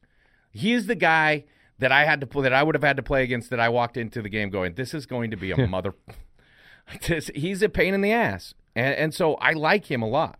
All right, so you like Farrell, you like Burns. Back to Burns for 1 second before we get to other players that you like at 15 that you would not have a problem with. So Burns to me was in watching, the tape of him. And I remembered him from the few Florida State games, but Florida State wasn't that good. So he flashes and he flashes though in a weird way, in that when I watched him, and maybe it's the weight, maybe he played at 225 at Florida State, maybe he's 250 now, whatever, but he looked so rail thin and so tall and lanky and upright. And I don't know the answer to this, but I just wondered. And by the way, in the ACC, you played some offensive teams who had not when you played Clemson or when you played Louisville, but you played some teams with some in the pocket, immobile quarterbacks, and I know everybody's enamored with Burns, and if they end up taking him, I'm not going to have a major problem with it, but he just looked totally different than Sweat, than the guy from Florida, Polite, who's not going to go in the first round because of character issues, but he didn't look like that quick twitch edge guy. He looked like the tall, lanky, awkward I would guy. totally disagree with that. Okay. I think he looked way quick twitch. He's playing Virginia Tech, and they stunt him from that end down over the center like a 3-man stunt. The quarterback scrambles out to the right away from where he came from, and he hawks that dude down 2 yards outside the opposite hash. Do you think he looks more explosive than Sweat? His change, yes. Really? Sweat's more powerful. Sweat's also quick. Sweat's got great quicks. Did you look at Polite like I watched asked you to Sweat do? get dominated by Dalton Did you watch Reisner. Polite like I asked you to do? I Another number 99? I like, all these guys I like Polite. By the way, when I did Burns, I have my whole notebook. It was just random by chance on page 99. How about that? But so just to Burns for a second. Farrell's 99 too, right? I know Farrell's 99 too, but Sweat wasn't. Burns. No, Sweat was 4. 9, right? Yeah, 9. I think he was 9. 4 or 9. I think Sweat was number 9. I think Sweat was 9. Go ahead. Nobody cares. But his lateral quicks, Yeah, Burns, awesome. His like stop to reburst, awesome. The thing with Burns is he's getting those left tackles to overset and create an inside edge. What was really interesting with him that I thought was all of his real speed moves, his spin, his hard up and under came off his right side against the left tackle. All of his power came off the left side against the right tackle. His power move was a hard one-arm stab. right. But he scares tackles and he's able to get inside. I think he's a pretty special pass rusher. Okay. I think he's the quickest up the field pass rusher in this draft. All right, who else at 15 would you be excited about? I like Marquise Brown. Oh, I mean, everyone's going to say Hawkinson. He's just not going to be there. Right. We can go through all of that. He's not the 15th best player in this draft, but that position in what he does is so valuable that it makes him that. Really? I like because don't find most big boards have him as a top 10 kind of player, regardless of where he would get picked. You don't think I think that first of all, the first thing you hear everyone say is because he can block and he can get down the field, he's special. The other thing that I've heard a ton on Hawkinson is, man, he can beat the press. No, he can't. He's a freaking magnet. He's getting pressed to death. He is down the field 5 yards, and he can't get off of safeties running into him. Now, he's a good route runner in open space, but he isn't that sexy separator, man-to-man. He's not. But not a lot of tight ends are. Were you easy to press?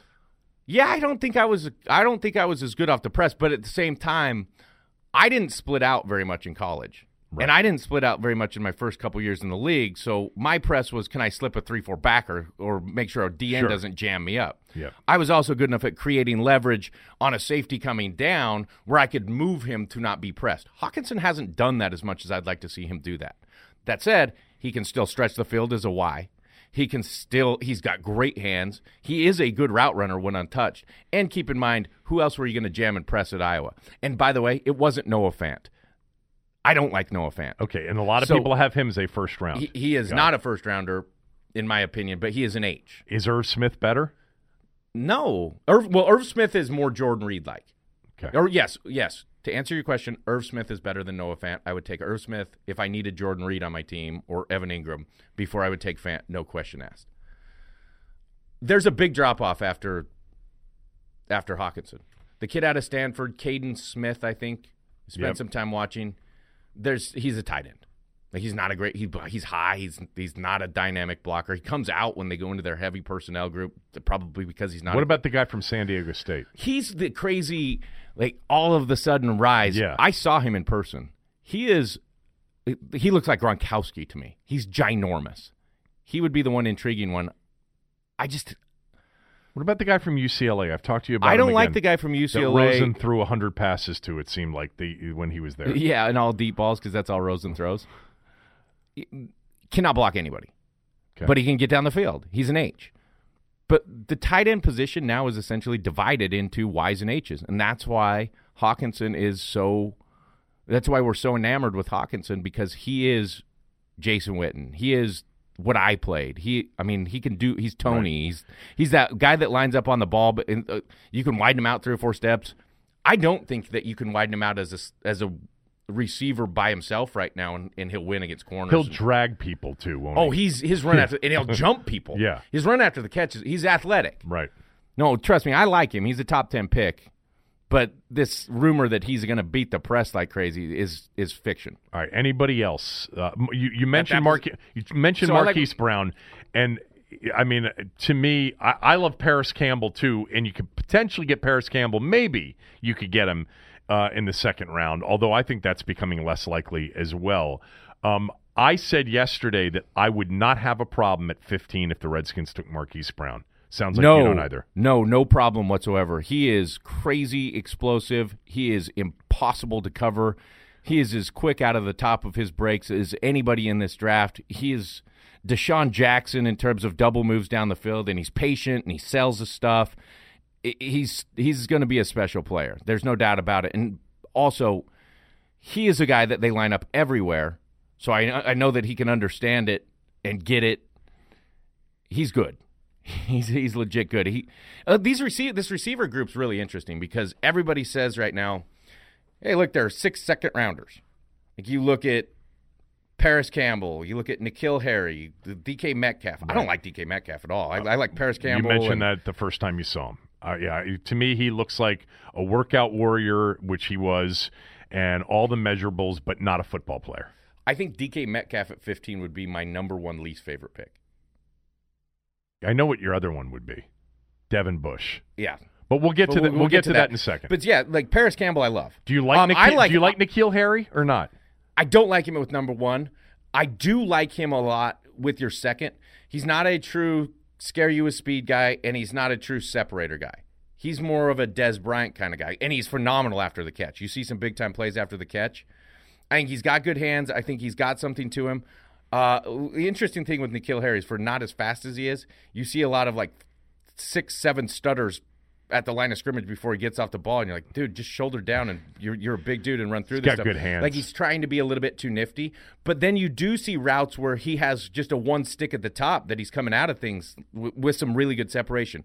He's a better separator than people are giving him credit for, but he's not a first-round separator, and he doesn't have quite that speed that in-and-out speed that I like. So I do like him as a second-round kind of guy. You liked A.J. Brown as a receiver. I love A.J. Brown. I think A.J. Brown is the toughest receiver in this group. It's funny because you watch Ole Miss play, and you watch A.J. Brown, and you watch DK Metcalf. And DK Metcalf is this big beast, and he doesn't want to touch anybody. It's not like he won't put his shoulder down every once in a while, but he'll also run out of bounds. But as far as blocking, does not want to touch anybody. Right. I also think DK is going to get injured a bunch of times. I just think his body type and the way he runs and moves, he's an injury kind of guy. But A.J. Brown, he's showing up. He's blocking like Clinton Portis used to block down the field. He's getting after, but he's also a very good route runner, and he's got a knack for a lot of things. And by the way, if they had not the worst quarterback in college football, which I mean that's debatable. I don't even know his name, but he was Ole Miss. He was horrendous. Number 10. Yeah. How do you have two potential first round receivers? And I know.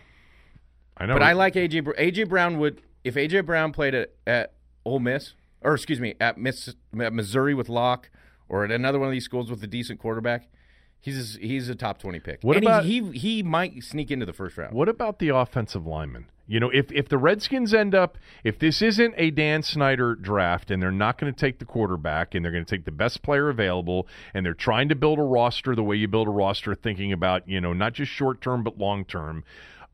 There are a few offensive linemen in this draft that can play guard and that could eventually play tackle. Lindstrom's a guard, and he. Did you look at him or not? I asked you to look at him last night. No, dude. You asked me to look at him at 10 o'clock while we were watching the Cavs game. So I thought it was earlier than that. You know what's crazy when you start watching that? Like I've watched 80 guys. What about so any of the offensive linemen? Jonah Williams is a baller. He's a baller. Yes, and he's a Bama guy. And I think we have to consider that. And you got a year before Trent Williams' contract's up, or you make a choice. Cody Ford's also a very good player. Yeah. Junior coming out. I like Cody Ford out of Oklahoma. Dalton Reisner's my favorite prospect in this draft of all prospects. The Kansas State guy. He'll play anywhere across the line, and what everyone says is not left tackle, except he played left tackle exceptionally well. Lockdown Sweat for an entire game. I think Sweat had one pressure when I watched that game against Mississippi State. So Mississippi State played K-State this year? Yeah. Okay. If you watch or anything that Dalton Reisner's done, a podcast, listen to him, you will walk away and go, I love that dude.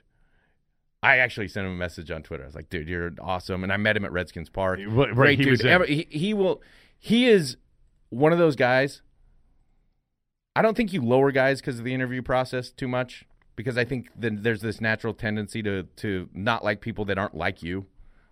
but he is one of those guys that if he was a late second before he went to those Senior Bowl or whatever meetings and the combine meetings, jumped into the first just because of his interview process. By the way, Sweat had a sack and 3 tackles for loss in the game against K-State. Not against Reisner, though.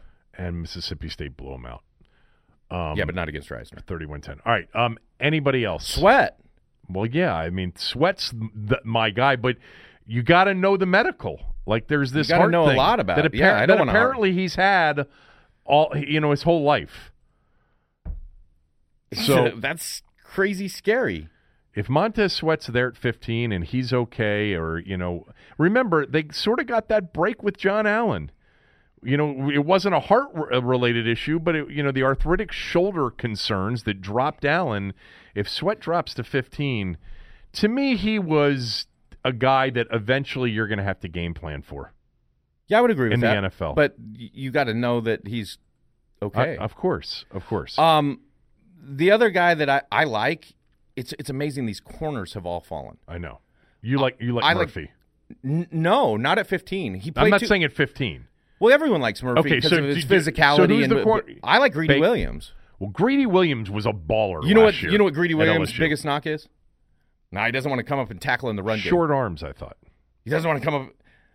The biggest knock is that he's soft in the run game. Yeah. Who freaking cares? In the game today. In the game today, do we have a guy that can cover? And I think Greedy Williams is really fluid in his transition from his back pedal to turn and run. He's got flow type of hips. I think he's tough. How much do you like? How much do you like Devin White? He's not going to be. He's not going to be there at 15. He's one of the top 5 players in this draft easily. Devin White's a baller. Such a baller. What did you think? Devin White might not be there after 5. Right. What about Ed Oliver, who's not going to make it to 15 either? I mean, I know there are character issues, but to me, you're drafting a guy that could become Fletcher Cox or Aaron Donald. I would agree with that. And what's amazing... And John Allen's never going to be Aaron Donald. He's going to be a really good player for a long period of time. Aaron Donald is next-level explosive. Right. And I think Ed Oliver has some of that next-level quips. Like, where John's so successful is his technique, and he's so powerful, but his technique is exceptional. Oliver is he's a bad mother to stop in the run game. He's in the backfield. And I think he's a better pass rusher than he got credit. I don't think he had a bunch of sacks. I don't think he had very many sacks this year, but he's getting doubled every single time. And when you translate into the NFL, you can't just double one player. I mean, you got other. Ed Oliver is going to be a big-time pro. Now, he would be I mean, if Ed Oliver were there and all of the character stuff checked out, and if it does, then he's more likely than not going to be there. He wouldn't be there at 15, but let's just say he is, because a bunch of quarterbacks go. Because he's an interior defensive lineman, would that bother you? Because you've taken back-to-back years, John Allen and Daron Payne? Are you going to take the best player available on your board, even if he's a defensive tackle? No. No what? I'm not going to take him. There's going to be other players that are close enough. Close enough. Okay. I think there's going to be 3 or 4 guys at 15. All right, give me the list of players. And before we do that, let me get a quick read in here for Launch Workplaces. If you're looking for new office space, fully furnished offices, brand new in the Bethesda area, consider Launch Workplaces. They're right there in the Mass Ave corridor. So if you live in Upper Northwest or Bethesda or Chevy Chase or Potomac, or even over the American Legion Bridge in Northern Virginia, consider Launch Workplaces. They've got fully furnished offices, conference rooms, co-working desks, high-speed internet, complimentary drinks, a cafe, free parking, which is huge and plenty of it, 24/7 access.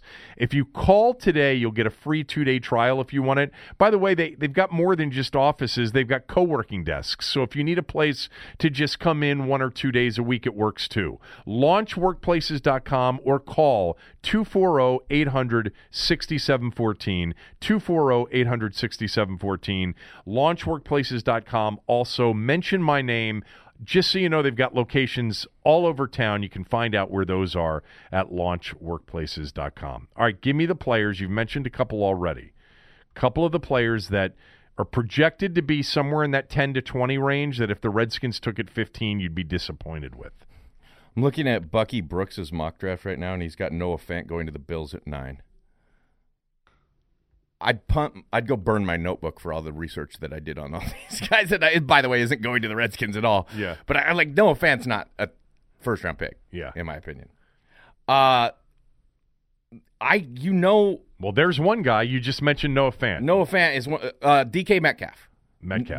He is not a get the ball to an any down kind of player, which means, in my opinion, he's not a first-round pick. Right. And I don't – there's just too much I don't like about DK Metcalf. Any O-lineman at 15 I don't particularly like. I think you can find guards down the list. I think you can find guards, although it would be interesting just because I said my guy, Dalton Reisner. But right. I think 15 is too high for him. Devin White, the linebacker out of Michigan. Devin Bush, the linebacker out of Michigan. He's getting so hyped. And I think a lot of it is his combine stuff, which is crazy. And he was 4.4 fast, 40-inch vertical, unbelievable intangibles in terms of what don't you athletic like about ability. I don't think he's a playmaker.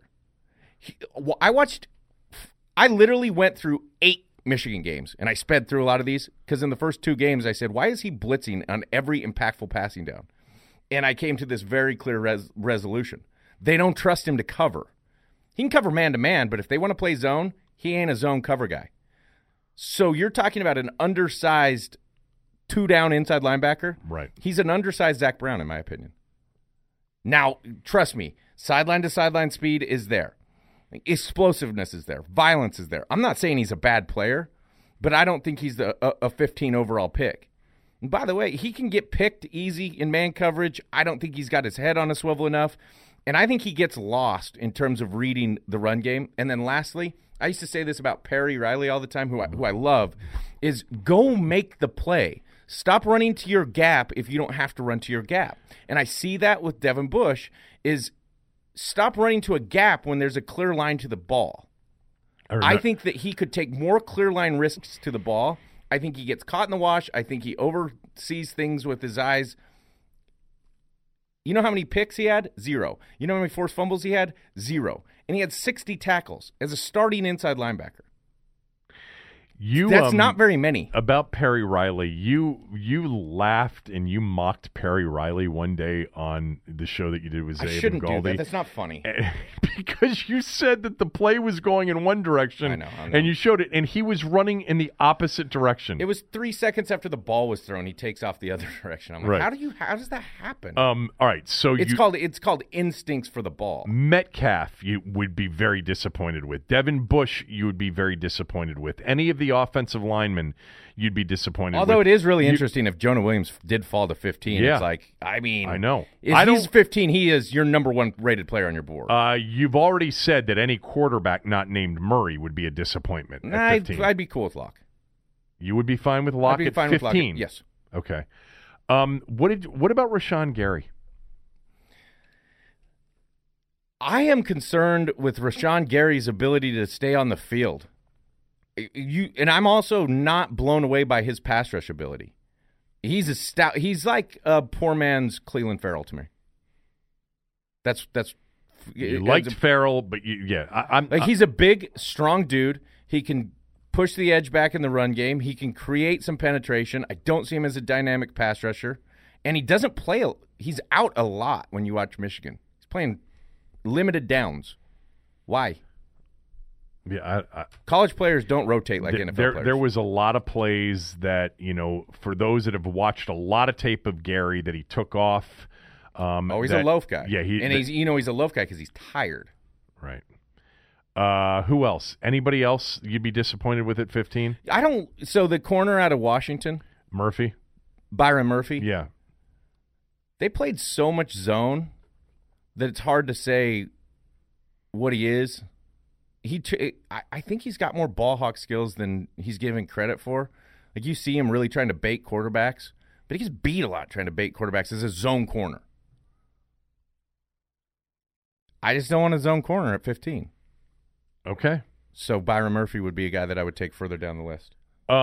Real quickly, just back to Locke, who you would take, and you'd be fine with them taking Locke at 15 and Murray, obviously, before, even if they had to trade up for Murray. If they took Locke at 15, would you feel that they would have done better to have traded 15 for Rosen if that was even available. No. So you like Locke more than Rosen?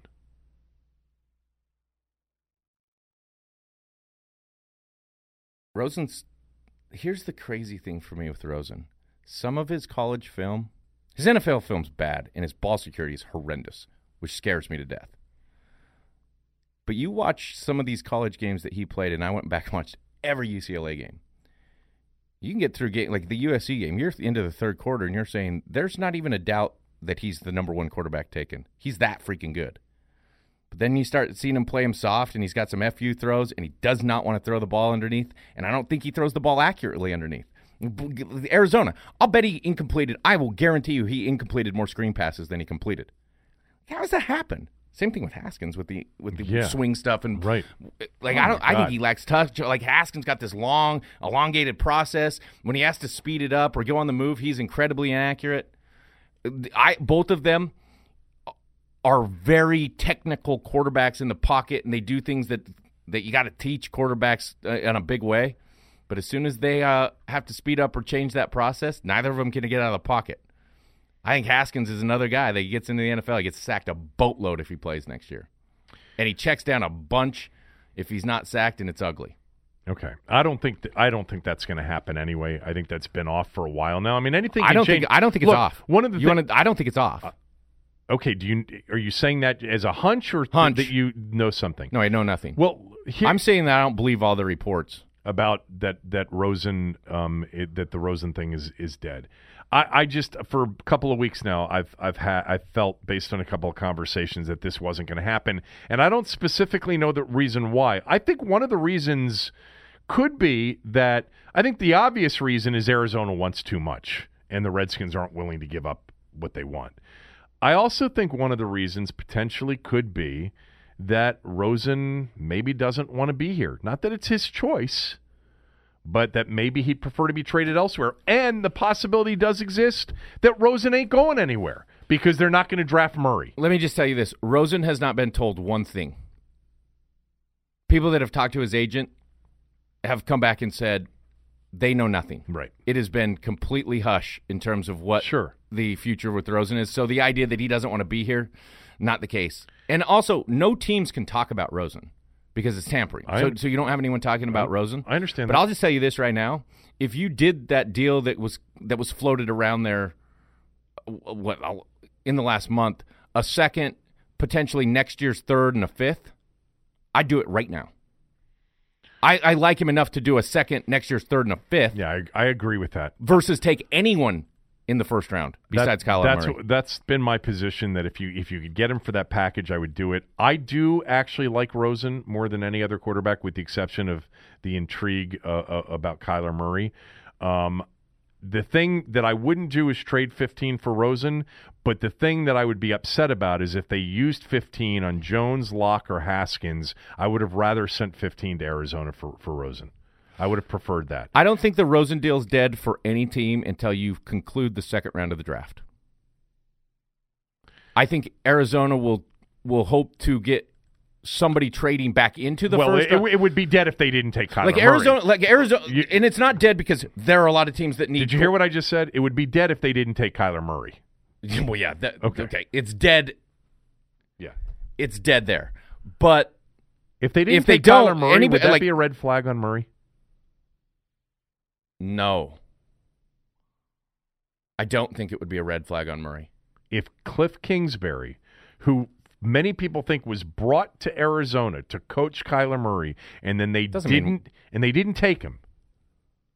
No, I don't think it. I don't think it means that there's a massive red flag on Murray. It just means that they like Rosen more than Murray, and it also means that they don't want to give the pick away of number 10 from the year before. When you're looking at a guy like Jared Goff, who flopped in his first year, and then had a quarterback's guru, and all of a sudden he's Jared Goff. It would be saying they believe that much in Cliff Kingsbury versus they don't believe in Kyler Murray, in my opinion. Also, you look real bad if you could look real. The Arizona Cardinals, this is a bad spot for them. They could look real bad either way. You look really bad if you trade Rosen to somewhere and he has very good success this year. Even if Murray has success, you still look bad if you trade him for a second or a third. So I think that Well, they're in a predicament. But you also look bad if you don't draft Murray and he's the MVP of he's the new Patrick Mahomes. Then you look bad as well. So I think they're in a tough spot. But you look at anyone that could need. You can't count out the Dolphins trading back into the first round to get to 25 to then trade that pick to Arizona. You can't count out that New York wouldn't take him at 17 or trade that pick at 17. They're waiting to get a first. It's just harder the longer you wait when teams have already started all of their off-season stuff on the quarterback. Like, this deal for Rosen isn't going to happen unless there's an injury in July or August. No one's done anything in the offseason besides lift weights. I know you say that all the time, yet they talk about how important it is to have a new quarterback in a new system from day one. Got to be around his guys. I mean, remember when McNabb came in and he was doing bench presses on the first day? Remember this, too? The Redskins right now only have 2 healthy quarterbacks. The guy, Josh, whatever his name was, that they signed last week to be a training camp quarterback. All right. Here's a good for example. The Raiders are at 24. They're also at 27. Yeah. They don't like their guy. Well, they could make a move at 27. It's not insane. I wouldn't trade in the Patriots, but no. I think could do it at 32. Anybody could trade back in. And McShay said there's no way the Patriots are going to trade for Rosen. He does think that the Chargers are in play with their first-round pick for Rosen. The biggest mistake the Redskins could make tonight would be what? The biggest mistake. You can say anything. Trading up to take Haskins? Okay, I agree with that. Trading up to take any quarterback other than Murray. Murray, I would understand it. I don't know that I would love it, but I would understand it. What if I told you that it was a sure thing that Locke was going to go at 10? And if he wasn't going to go at 10, that it was a sure thing that he was going to go at 13? I wouldn't trade up for Locke. I'm with you. I don't think I would either. I wouldn't take Locke at 15. And Locke's the one. I liked Locke. Remember when we had the first conversations, and I said to you, you're going to hate Haskins, but you're going to like Locke more. And I like Greer a little bit. And if I would rather them in night 2 use that third-round compensatory pick as a way to move up a few spots to take Greer, I would rather them do that. I actually wouldn't mind if they took Stidham in the 3rd round. I like him, but whatever. I really just want this team right now, given their position, to take really good football players, like the best football players that are out there, and not even worry about if it's a quarterback or a need. I think Bruce thinks he got himself a steal with Case Keenum. So let Case Keenum start next year. Sure. It's a good quarterback class. Here's another mistake. Trade back in the 1st and not get a guy. Right. Like when they didn't get J.J. Watt. Like trade back in the 1st to, say, 24 with Oakland, who wanted to move up to take Haskins. To pick up an extra third Haskins, or, in 4th. Because you could get some real value if Haskins is on the board and someone wants him at 15. Like, that could give you real value to trade back in this draft. Okay. I think that's why a lot of people are so interested in trading back this year, because you could have Haskins and Locke or any combination. Here's Jones what still I on the would board, hate. and all these guys, and someone want to move up to get them. But then let's say you get all the way back and you're like, who are we going to take here? I don't know. Let's take Jonathan Abram, the safety out of Mississippi State. By the way, he's a beast. I like that Abram. dude that wear 38. He actually, that actually might. I should stop that. I just read a name. That defense was so awesome. He is my favorite player on that defense. The safety. I think he's Jonathan a great player. Abram. I think he's a nickel corner. I think he can play nickel. He's a great player. Plus, I mean, is he big enough? I think he's a nickel. Okay, you think he's a nickel? I think he played nickel more than he played safety at Mississippi State. They called him a safety because he said safety. Is he even 6 feet? I really don't care. But by the way, I think there's a lot of good safeties that you can get. Maryland had the Redskins had Darnell Savage in recently, and he's flying up the boards. Maryland safety, and I did get to see him play a lot, and he was by far and away their best defensive playmaker on a bad defensive football team. He turned in that 4.35 or whatever it was at the combine. And he is aggressive, too. He's an aggressive player. I had a question, and now I forget what it was. Okay, so trading up The trade back thing, if they trade back because somebody wants Haskins at 15, first of all, I'd be shocked if Haskins is there at 15 and the Redskins don't take him. I would be surprised about that. I would not like it, but I would be surprised at that. But to your point, like trading back to 24, and let's just say they get Jonathan Abram, like the safety that they want to go side by side with Collins, and that's great.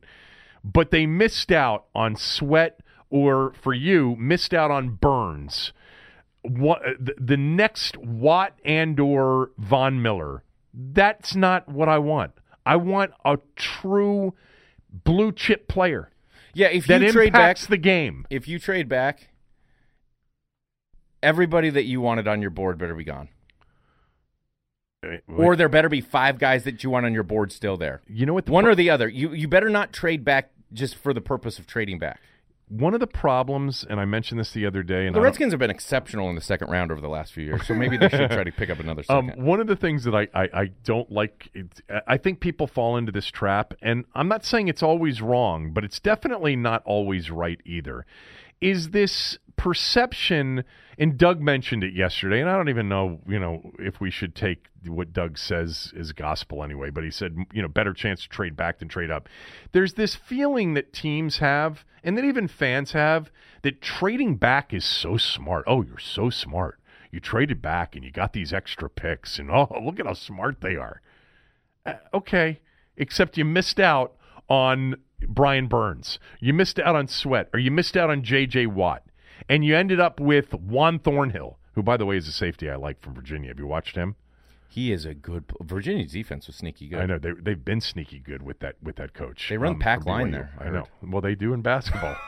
But anyway, you also need a willing partner. And to your point, if there's a quarterback there at 15, you could actually leverage that in a way that isn't typical of moving back. And I wouldn't be against it, but I just want him to get a great player. I don't want him to pass on a great player on their board to pick up an extra third-round pick to move back a few spots. I wanted to also – did I already ask this or not? Is there anybody that's worth trading up for other than Murray in this draft, in your opinion? Anybody else they could trade up for that you'd be like, yeah, I'm for that? Hawkinson. Okay. But I'm not talking about trading to 9. Who's sitting there at like 13? Well, the problem, the Dolphins probably not. He's not getting by Green Bay. He may not get by Jacksonville. You don't know that Green Bay is not going to take Marquise Brown. Okay.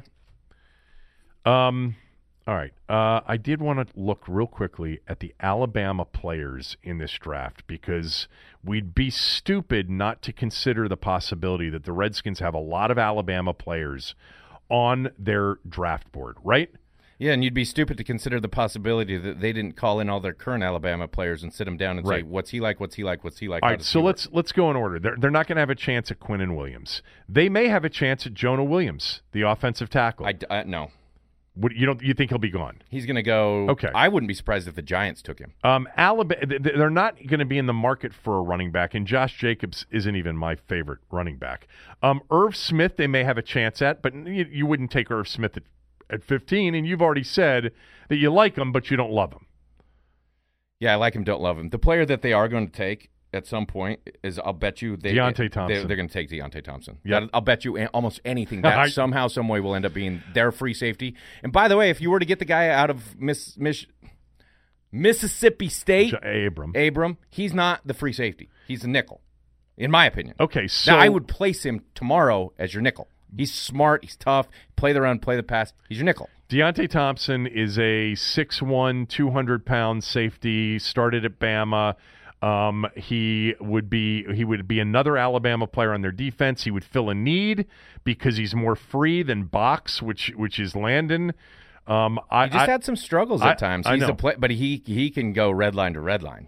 He's got some speed. He's got some playmaker, but he got out of position at times. That's the one that I looked at too and said, "Oh, he's a Redskin.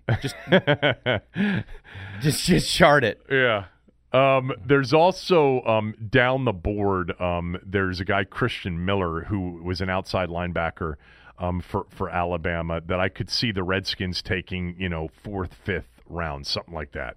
Just another Bama player. It's Miller was a guy that didn't play as much because he was hurt all the time. Exactly, right? like Sean Dion Hamilton, different player, but hurt, but is a prospect. Right. Which is also, by the way, why I don't want to take a linebacker, because you have both your Alabama inside linebackers, and I like Sean Dion Hamilton right now after watching Redskins film, because I think he's incredibly instinctual. He's gonna gain speed and ability, agility, whatever it is, because he's coming off that injury. He'll be better than people expect, I think. Do you have any optimism about Ryan Anderson? Ryan Anderson has got to be healthy. He's been hurt a bunch over the last couple years, or nagging injuries. Right. And I would say no as a pass rusher if Trent Murphy didn't do what he did in his third year. He changed who he was as a pass rusher in his third year. He became a dynamic pass rusher. I like a lot of what Anderson does. He plays with good technique, plays within himself. I don't think he's blazing fast, but I think he's got enough power that if he's got one or two speed moves, he's going to be able to use that power. So, yeah, I'm not going to just count out Ryan Anderson, but I'm also not passing on a true burst edge pass rusher either. And just so we know, you're not deep at outside linebacker right now. I know.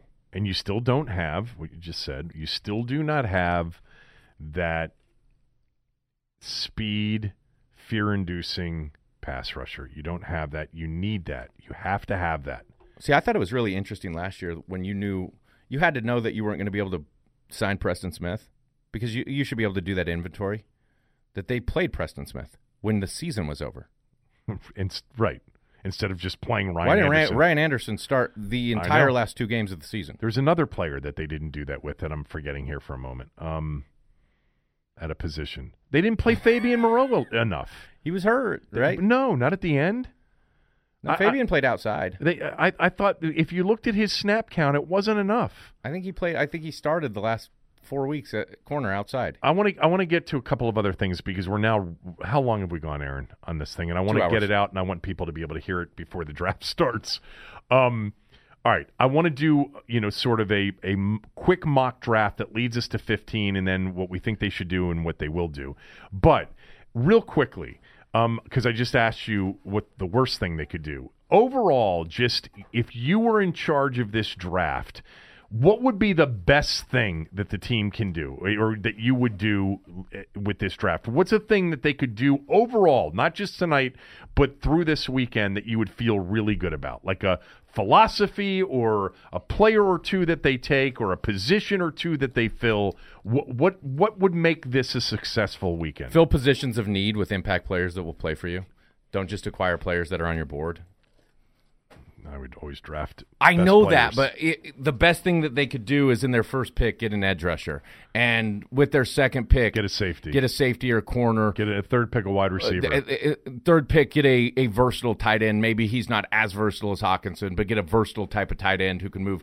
Like if that kid Waring were to fall into the third round, draft Waring in the third round. Get a guard in the fourth round who you believe in is going to start with you, or a receiver in the second round who you like. Like there are going to be guys in every round that fill big needs. Like, you don't have receivers right now. You need a corner.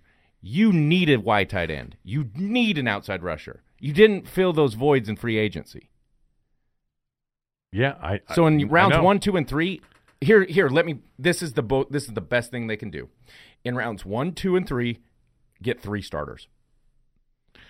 Boy, they've had lots of success in the second round with starters. 3 rounds, 3 starters. Okay. And you got 2 shots in the third as of right now. By the way, quick aside, do they love Caleb Brantley? Like, are they really intrigued by Caleb Brantley? CP said that to me yesterday. I loved Caleb Brantley. When I went back, I think you and I were doing the show together, and I was watching Florida film. Caleb Brantley was a first-round pick. Yeah. Caleb Brantley had some issues.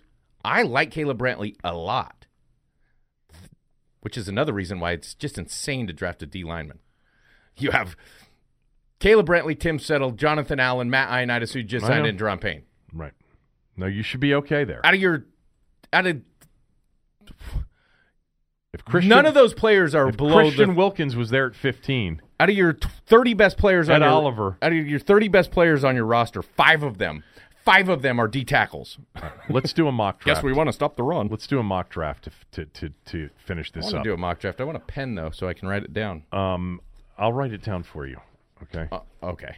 You ready? No. I don't have an extra piece of paper to write down and hand it to you. Who gets the first pick? Do we flip a T? Yeah, flip a T. Ready? Here we go. Here's the T. So we're going to do this without trades, correct? It's you. You get the first pick. We're going to do this without trades? Yeah, have to do it without trades. Don't we? No, we don't have to do it without trades. You want to you heard it here first? We're going to do it anyway. We can do trades. I won't do trades. But nothing ridiculous. That means you're going to go first. But here's my you heard it here first. What? The Cardinals are going to shop that first pick. Would you trade it to number 1 if you're the Redskins? No. Okay.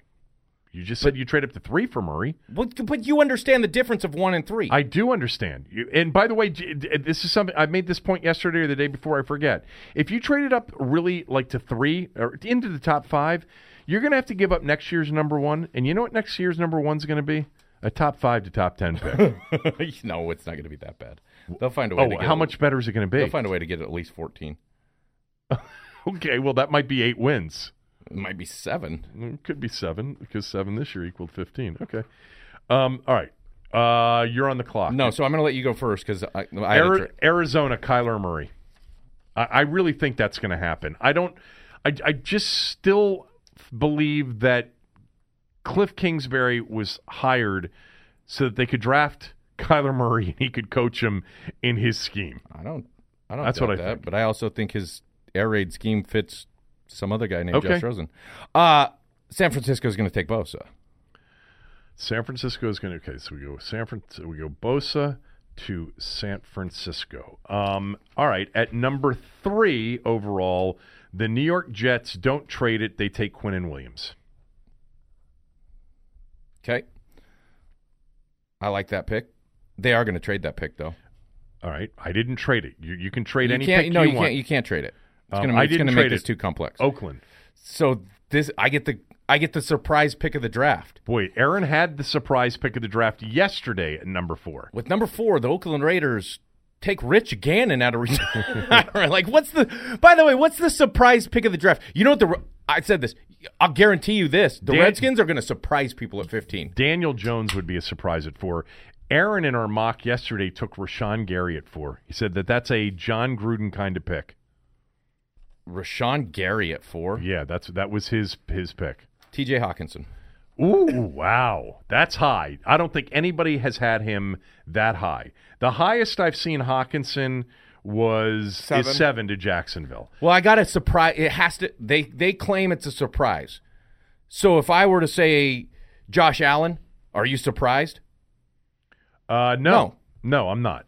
I'm not surprised. So I have Josh Allen. So my pick keeps in play. Yeah. The surprise effect. Chris, your surprise could be what you said before, though. They're the ones who move up to number 1. They shop 24 or 27. I would fully buy that. The biggest and one of the first big-time supporters of Murray, John Gruden. Would you trade for Derek Carr if you're the Redskins? Oh, you know I like Carr. I know you love Carr. Here's why. Because if they just did what you just said, you they're could gonna, probably they're gonna afford it, right? You'd have to look at the number. Oh, he just signed that big. That deal's what? Oakland's got to eat the guarantee. $25 million? Oakland's got to eat the guarantee. Like Denver had to eat a bunch of it with Keenum. I mean, smaller scale. Keenum scale. It's I understand. Completely different. But yeah, when you trade a player, you eat the guaranteed money. I know. It accelerates too. All right, let's just stick with this. Murray 1 to Arizona, Bosa 2 to San Francisco, Quinnen Williams 3 to the Jets, T.J. Hawkinson you've got going 4 to Oakland. I've got the 5th pick. Tampa Bay takes maybe the best defensive player in this draft, Devin White from LSU, the linebacker. So you are now on the board with the Giants. The Giants take Jonah Williams. Wow. I mean, we still have Josh. Do you want to take Josh Allen? Yeah, they're going to take Josh Allen. Okay. But they want Jonah Williams. All right. Josh Allen to the Giants. You don't. I mean, you've got time. You don't have to worry about if you said it. It's fine. Let me pull up my list of names here. So, are you going to put this out on Twitter like the Cooley Kevin mock draft? You should. Okay. Well, maybe we will. I'm with Jacksonville now, and I think Jacksonville in that spot. I don't think Coughlin goes at Oliver, although, God, I mean, adding another impactful defensive player would be interesting. T.J. Hawkinson was probably the target there. They need to protect Foles. I think they go Jonah Williams. Jacksonville, Jonah Williams. Although I've seen a lot of people have Jawan Taylor rated higher than Jonah Williams. But I'm going to say Jacksonville goes Jonah Williams at number 7. Detroit on the clock. Yeah, I like that pick of Jonah Williams. So you got Detroit here. You've got Detroit here. Yeah, no, yes. In our draft, I now have Detroit. Right. I mean, they'll take Oliver. Yeah, I think they would probably take Oliver. I mean, boy, unless there may be some teams that have Oliver off their board. There could be teams that have Oliver and Gary off their board. I think Gary's dropping. Buffalo then on the clock goes Jawan Taylor. This is who I had with you yesterday. They go offensive lineman Jawan Taylor. At number 9. So now number 10, Denver, and this would be the next opportunity after Oakland and the Giants, who both we didn't have taking quarterbacks, could go quarterback. Who do you have Denver taking? So here's where this is really interesting. 2 days ago, I would have told you lock, but I think it was Charlie Casserly on this podcast. You asked him. Mm-hmm. Did you ever look at the mock drafts? And he said not until the last week. Right. Because all of the information coming into those mock drafts was essentially from teams. Right. Drew Lock's fallen big time in a lot of these mocks, so I think a lot of these teams are saying Drew Lock fell this week, correct? Yes. Well, the last day, really. Although Kuiper's got I think Kuiper's mock this morning had the Redskins taking him at 15. So, but to that point, Denver basically told Schefter or someone, that's not what we're going to do. Kuiper's mock this morning had Locke at 15. Kuiper has Haskins at Denver. Huh? I said Kuiper, has Denver taking Haskins now. Yes. Yeah, and McShay has Devin Bush to Denver, which you think would be a massive mistake. All right, you're on the clock with Denver. Let's go. I realize that I'm on the clock. Well, I mean, you may have to pass on this pick. I can't. No, I'm not going to pass on this pick. I'm going to go ahead and take the pick. So I wouldn't be surprised if Denver took the next O tackle. It's Andre Dillard. Okay, Dillard. But boy, they need. I'm going to just tell you right now that John Elway finds a way to draft defense, and he's going to take Jeffrey Simmons.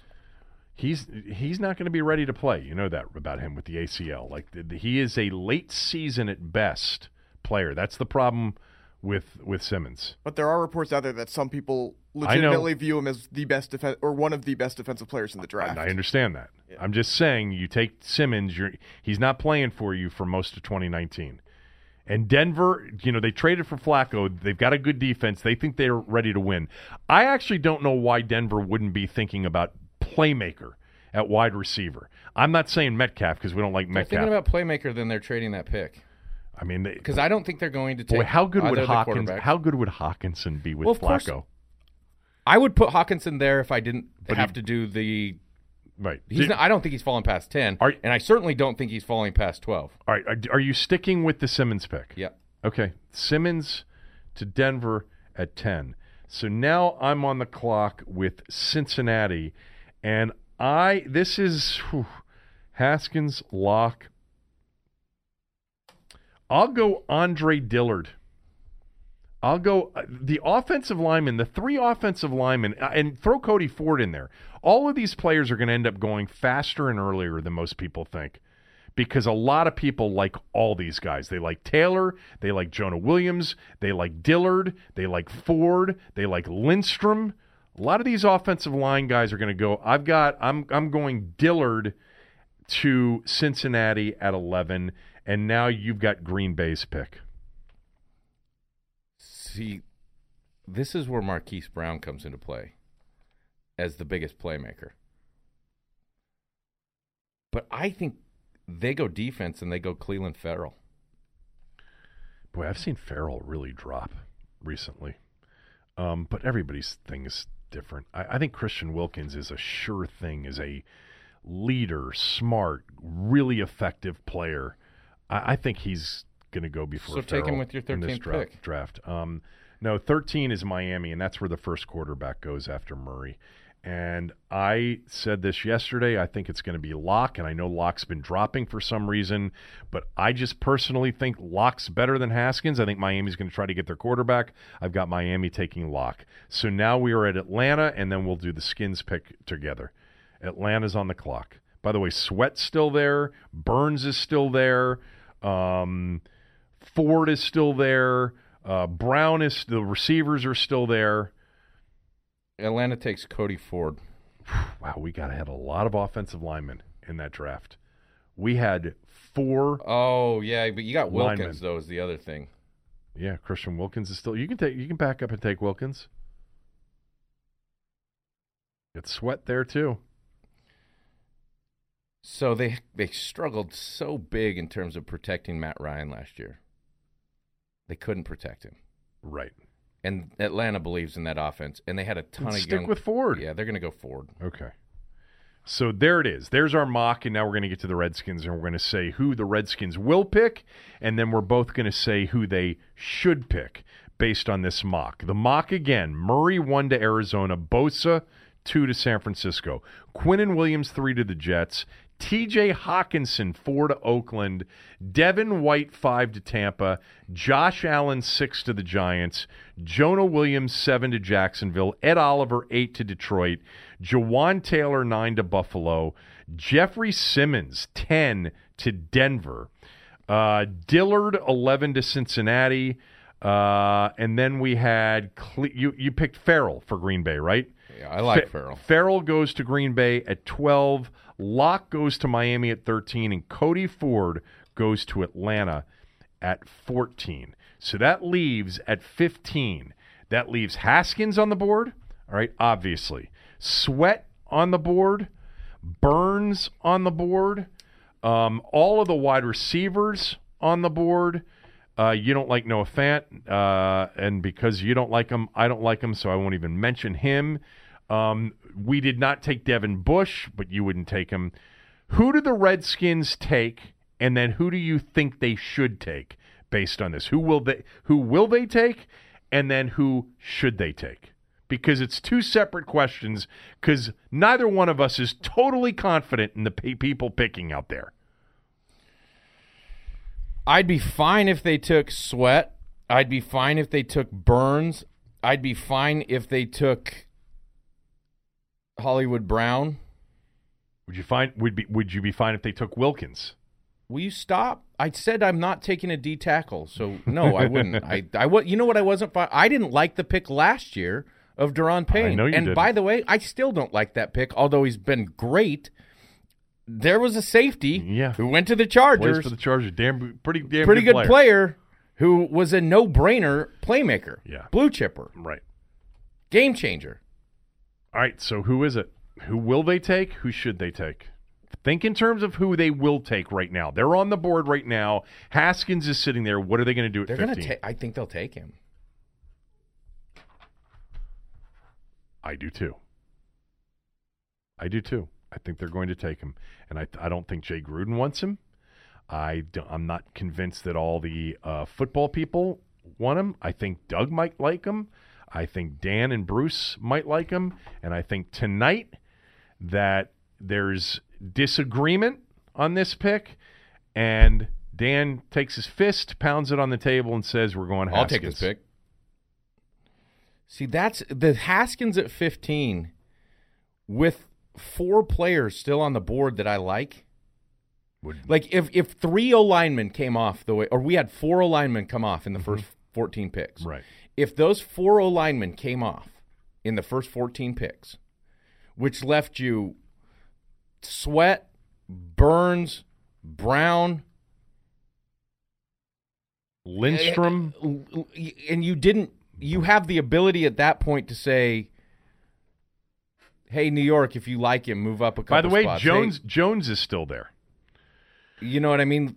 Anybody could cut. That's where, if those 4 linemen come off, there is trade back value. Yeah. If they don't, if you only have, like, let's just say you have Burns on your board as a guy that you could take at 22 or 20 that might fall, and that's it, you can't trade that pick. But if you have 3 or 4 guys there, you can move back. Yeah, it's just Especially with Jones. How far can you move back? That's the issue. You don't want to move back so far that you don't have a chance for those guys. You got Carolina coming up next. They may want another defensive pass rusher. They may want they drafted a receiver last year.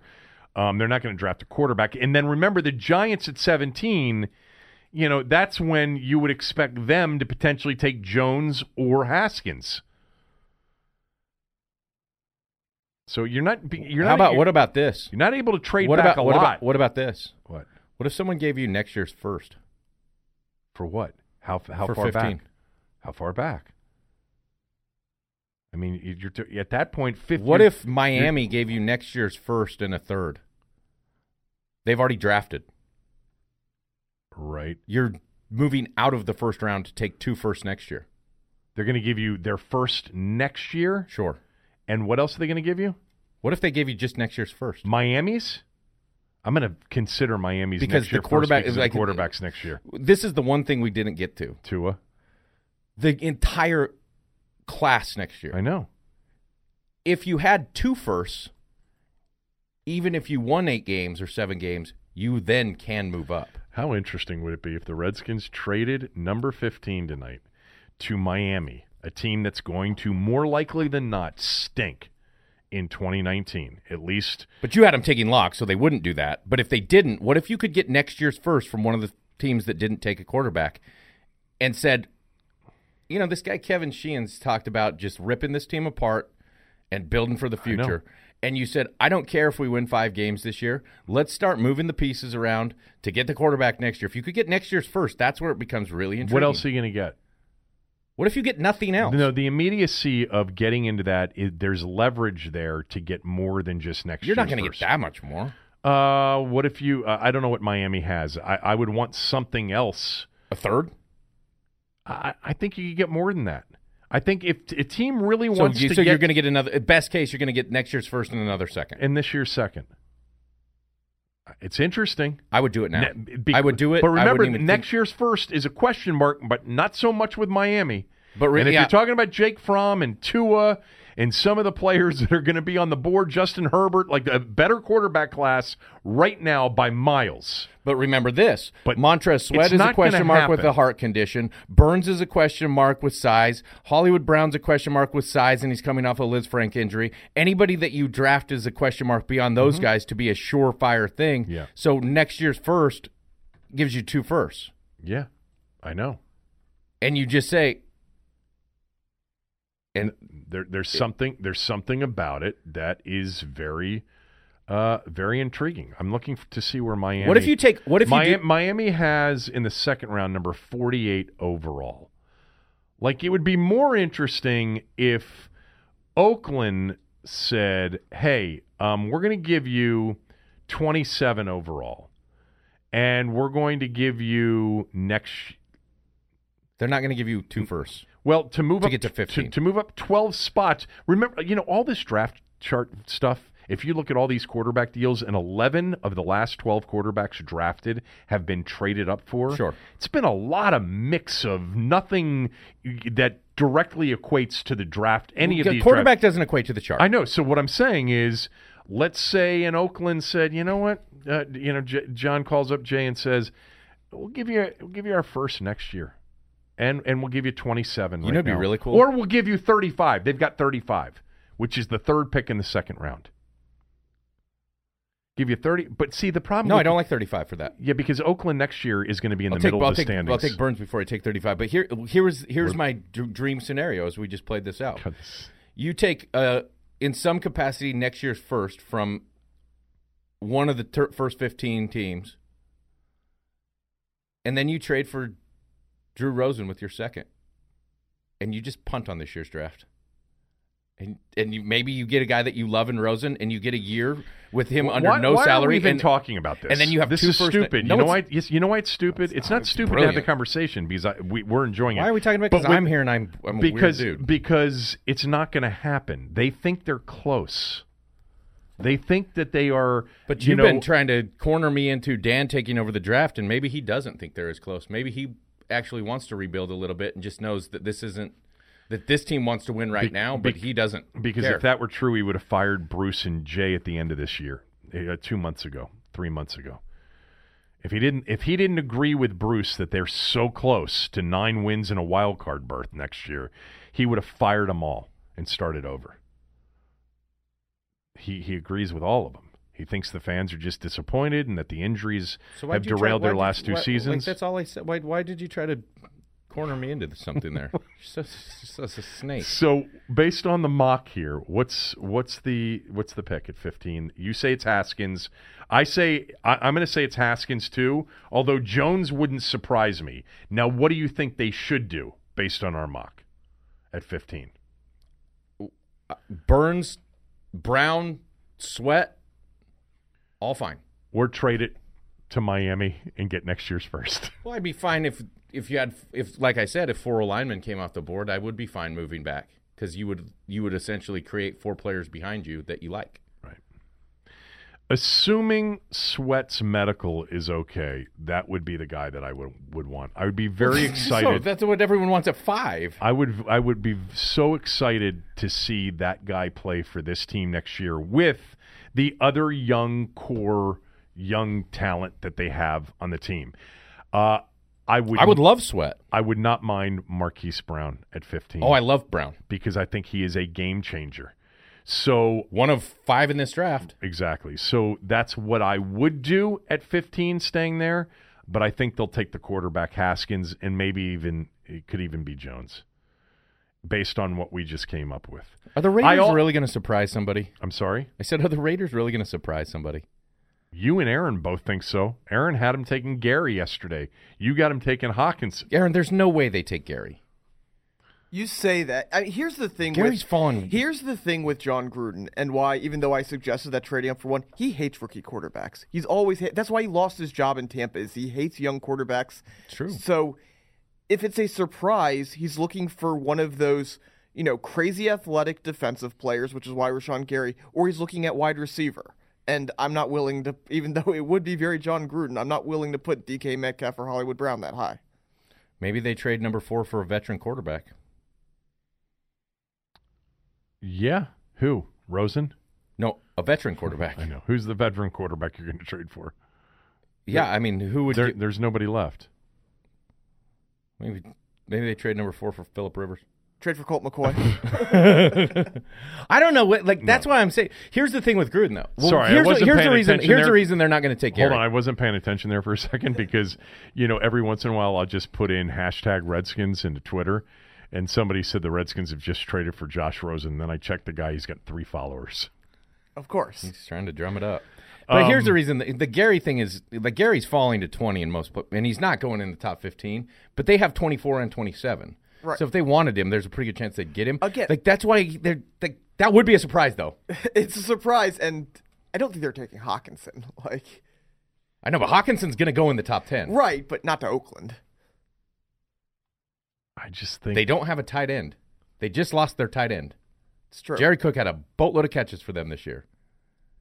John wants to run 1997 to 2005 style offense. By the way, he doesn't want to innovate. McShay's got Burns going 8 to Detroit. Here's the other reason they could take Hawkinson.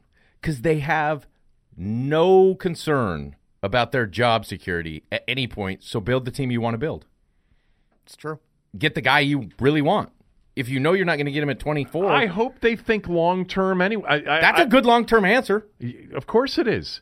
Look, if they ended up drafting Jonah Williams at 15 tonight, if he were there, or a tackle. Oh, now you're talking. You were hashtagging because we're talking about the Raiders still. But go ahead and talk about the Redskins. This is your show. I missed that. Yeah, I was. Hey, Zuckerman. So, what do you think about? Is that's what you did one year, right? With Zuckerman? No. Was that me? I asked him a question. Oh yeah, and then I just repeated the question. No, here's what happened. Right. Here's what happened. Just so you know, Aaron. I asked him 2 questions because we'd go 2, 2, 2, 2, 2. Yeah. I asked him 2 questions, and then it's Kevin's turn. So Kevin asked him the same first question I asked him, and Mark says, "Oh, I just answered that." So he asked the exact same second question, and Mark's like, "What's going on here?" I do remember that, and I literally I called Mark up afterwards. I'm like, "I'm sorry. The truth of the matter is I wasn't listening to you. I was sitting there looking at some mock draft probably. You were During looking a at Nats some conversation the gambling that we- thing came up that that we day. had to have. No, Oh, the it was legalized gambling that's came what up it that was. day, and Kevin was enthralled. I was. Like his face was about 2 inches from the computer screen. Exactly. By the way, since you put me on the spot all day, Yeah. how happy were you that the Caps lost last night? I wasn't happy Mm-hmm. necessarily. I just don't care one way or the other. I mean, if you're Come on. Are you? If you're asking me, was I like shattered? No, Were you not pleased, at all. Were you Like, pleased you don't have to talk Caps anymore? No, I actually. You know what? I mean- and you know this to be true because we talked about this a lot when we did the show together. Some of our best guests were hockey guests by far. Greg Wyshynski, Joe Beninati, Craig Laughlin. Like all of these people, Al Koken, all these people that talk hockey, I find to be always great interviews. Yeah, because anything they say, we're going to believe because we don't know. Remember jack when we had about Doc hockey. Emmerich on the show? That guy's awesome. Barry Melrose. All of them are interesting. So everything you're I saying love means you playoff can't talk hockey, and you. There's no doubt I'm Caps not look great slower, at didn't talking they? about. We've already done the. You didn't I even listened the other day. You didn't even watch and the first game. thing Kevin comes out with, I'll openly admit I didn't watch it. The first thing Kevin comes out with was, "Yeah, I just thought the Caps looked a little bit slow." Well, I laughed so hard in That my was car. the thing. Yeah, you texted me. You said, "Oh, so the Caps were slow." No, you said Carolina was fast. I'm like, "Yeah, they look fast." You know what they did a great job of in this series? Forechecking.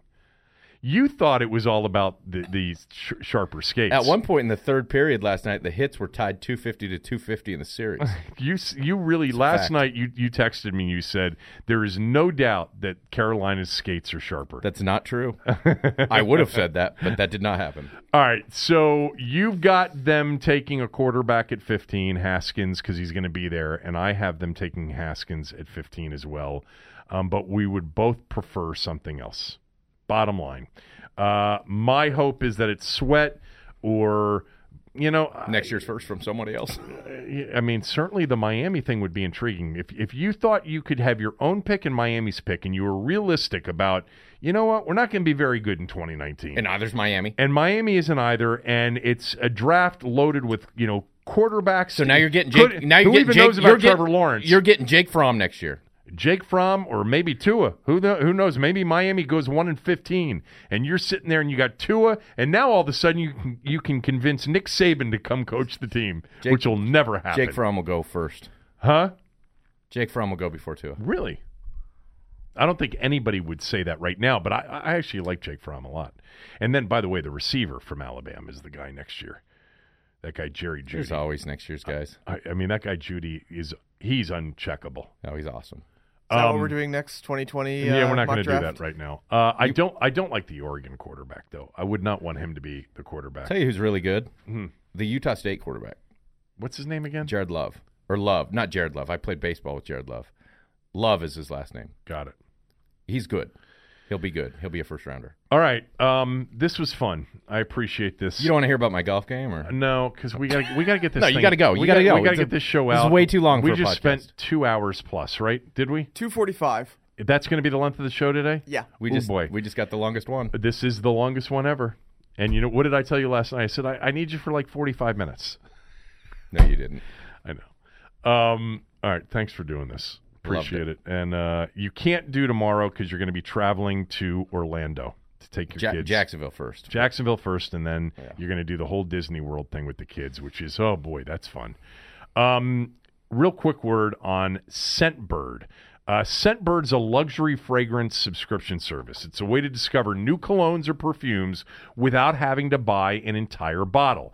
This is important because good colognes and perfumes can be expensive, and many of you aren't sure exactly what you want, or you've just gotten tired of what you've been wearing. Whatever Cooley's wearing actually smells great, but you should use Scentbird because you may want to try something new. And Scentbird makes it easy. First of all, they've got plenty of designer brands to choose from. Gucci, Tom Ford, Kenneth Cole, Burberry, Prada, and more. You choose the cologne you want to try. They'll send you a 30-day supply I tried it. My wife tried it. It makes sense. It's easy. You can check out user ratings and reviews on any cologne just to see what other people think. And Scentbird has a quiz you can take to discover more personalized recommendations. Here's the offer right now for my listeners only. Get 50% off your first month today. That's only $7.50 for your first cologne or perfume. Go to Scentbird.com/KSDC. Use my code, K as in Kevin, S as in Steve, D as in Doug, C as in Charlie, and you get 50% off your first month. That's Scentbird, SCENTBIRD.com/KSDC for you to try your first cologne or perfume for just $7.50. Sign on, smell amazing. Cooley thinks they'll take Haskins at 15. I think they're going to take a quarterback at 15, that one of them will be there, Haskins or Locke, but we would both prefer somebody else. My pick would be Sweat if he's there, and your pick? Sweat, Burns.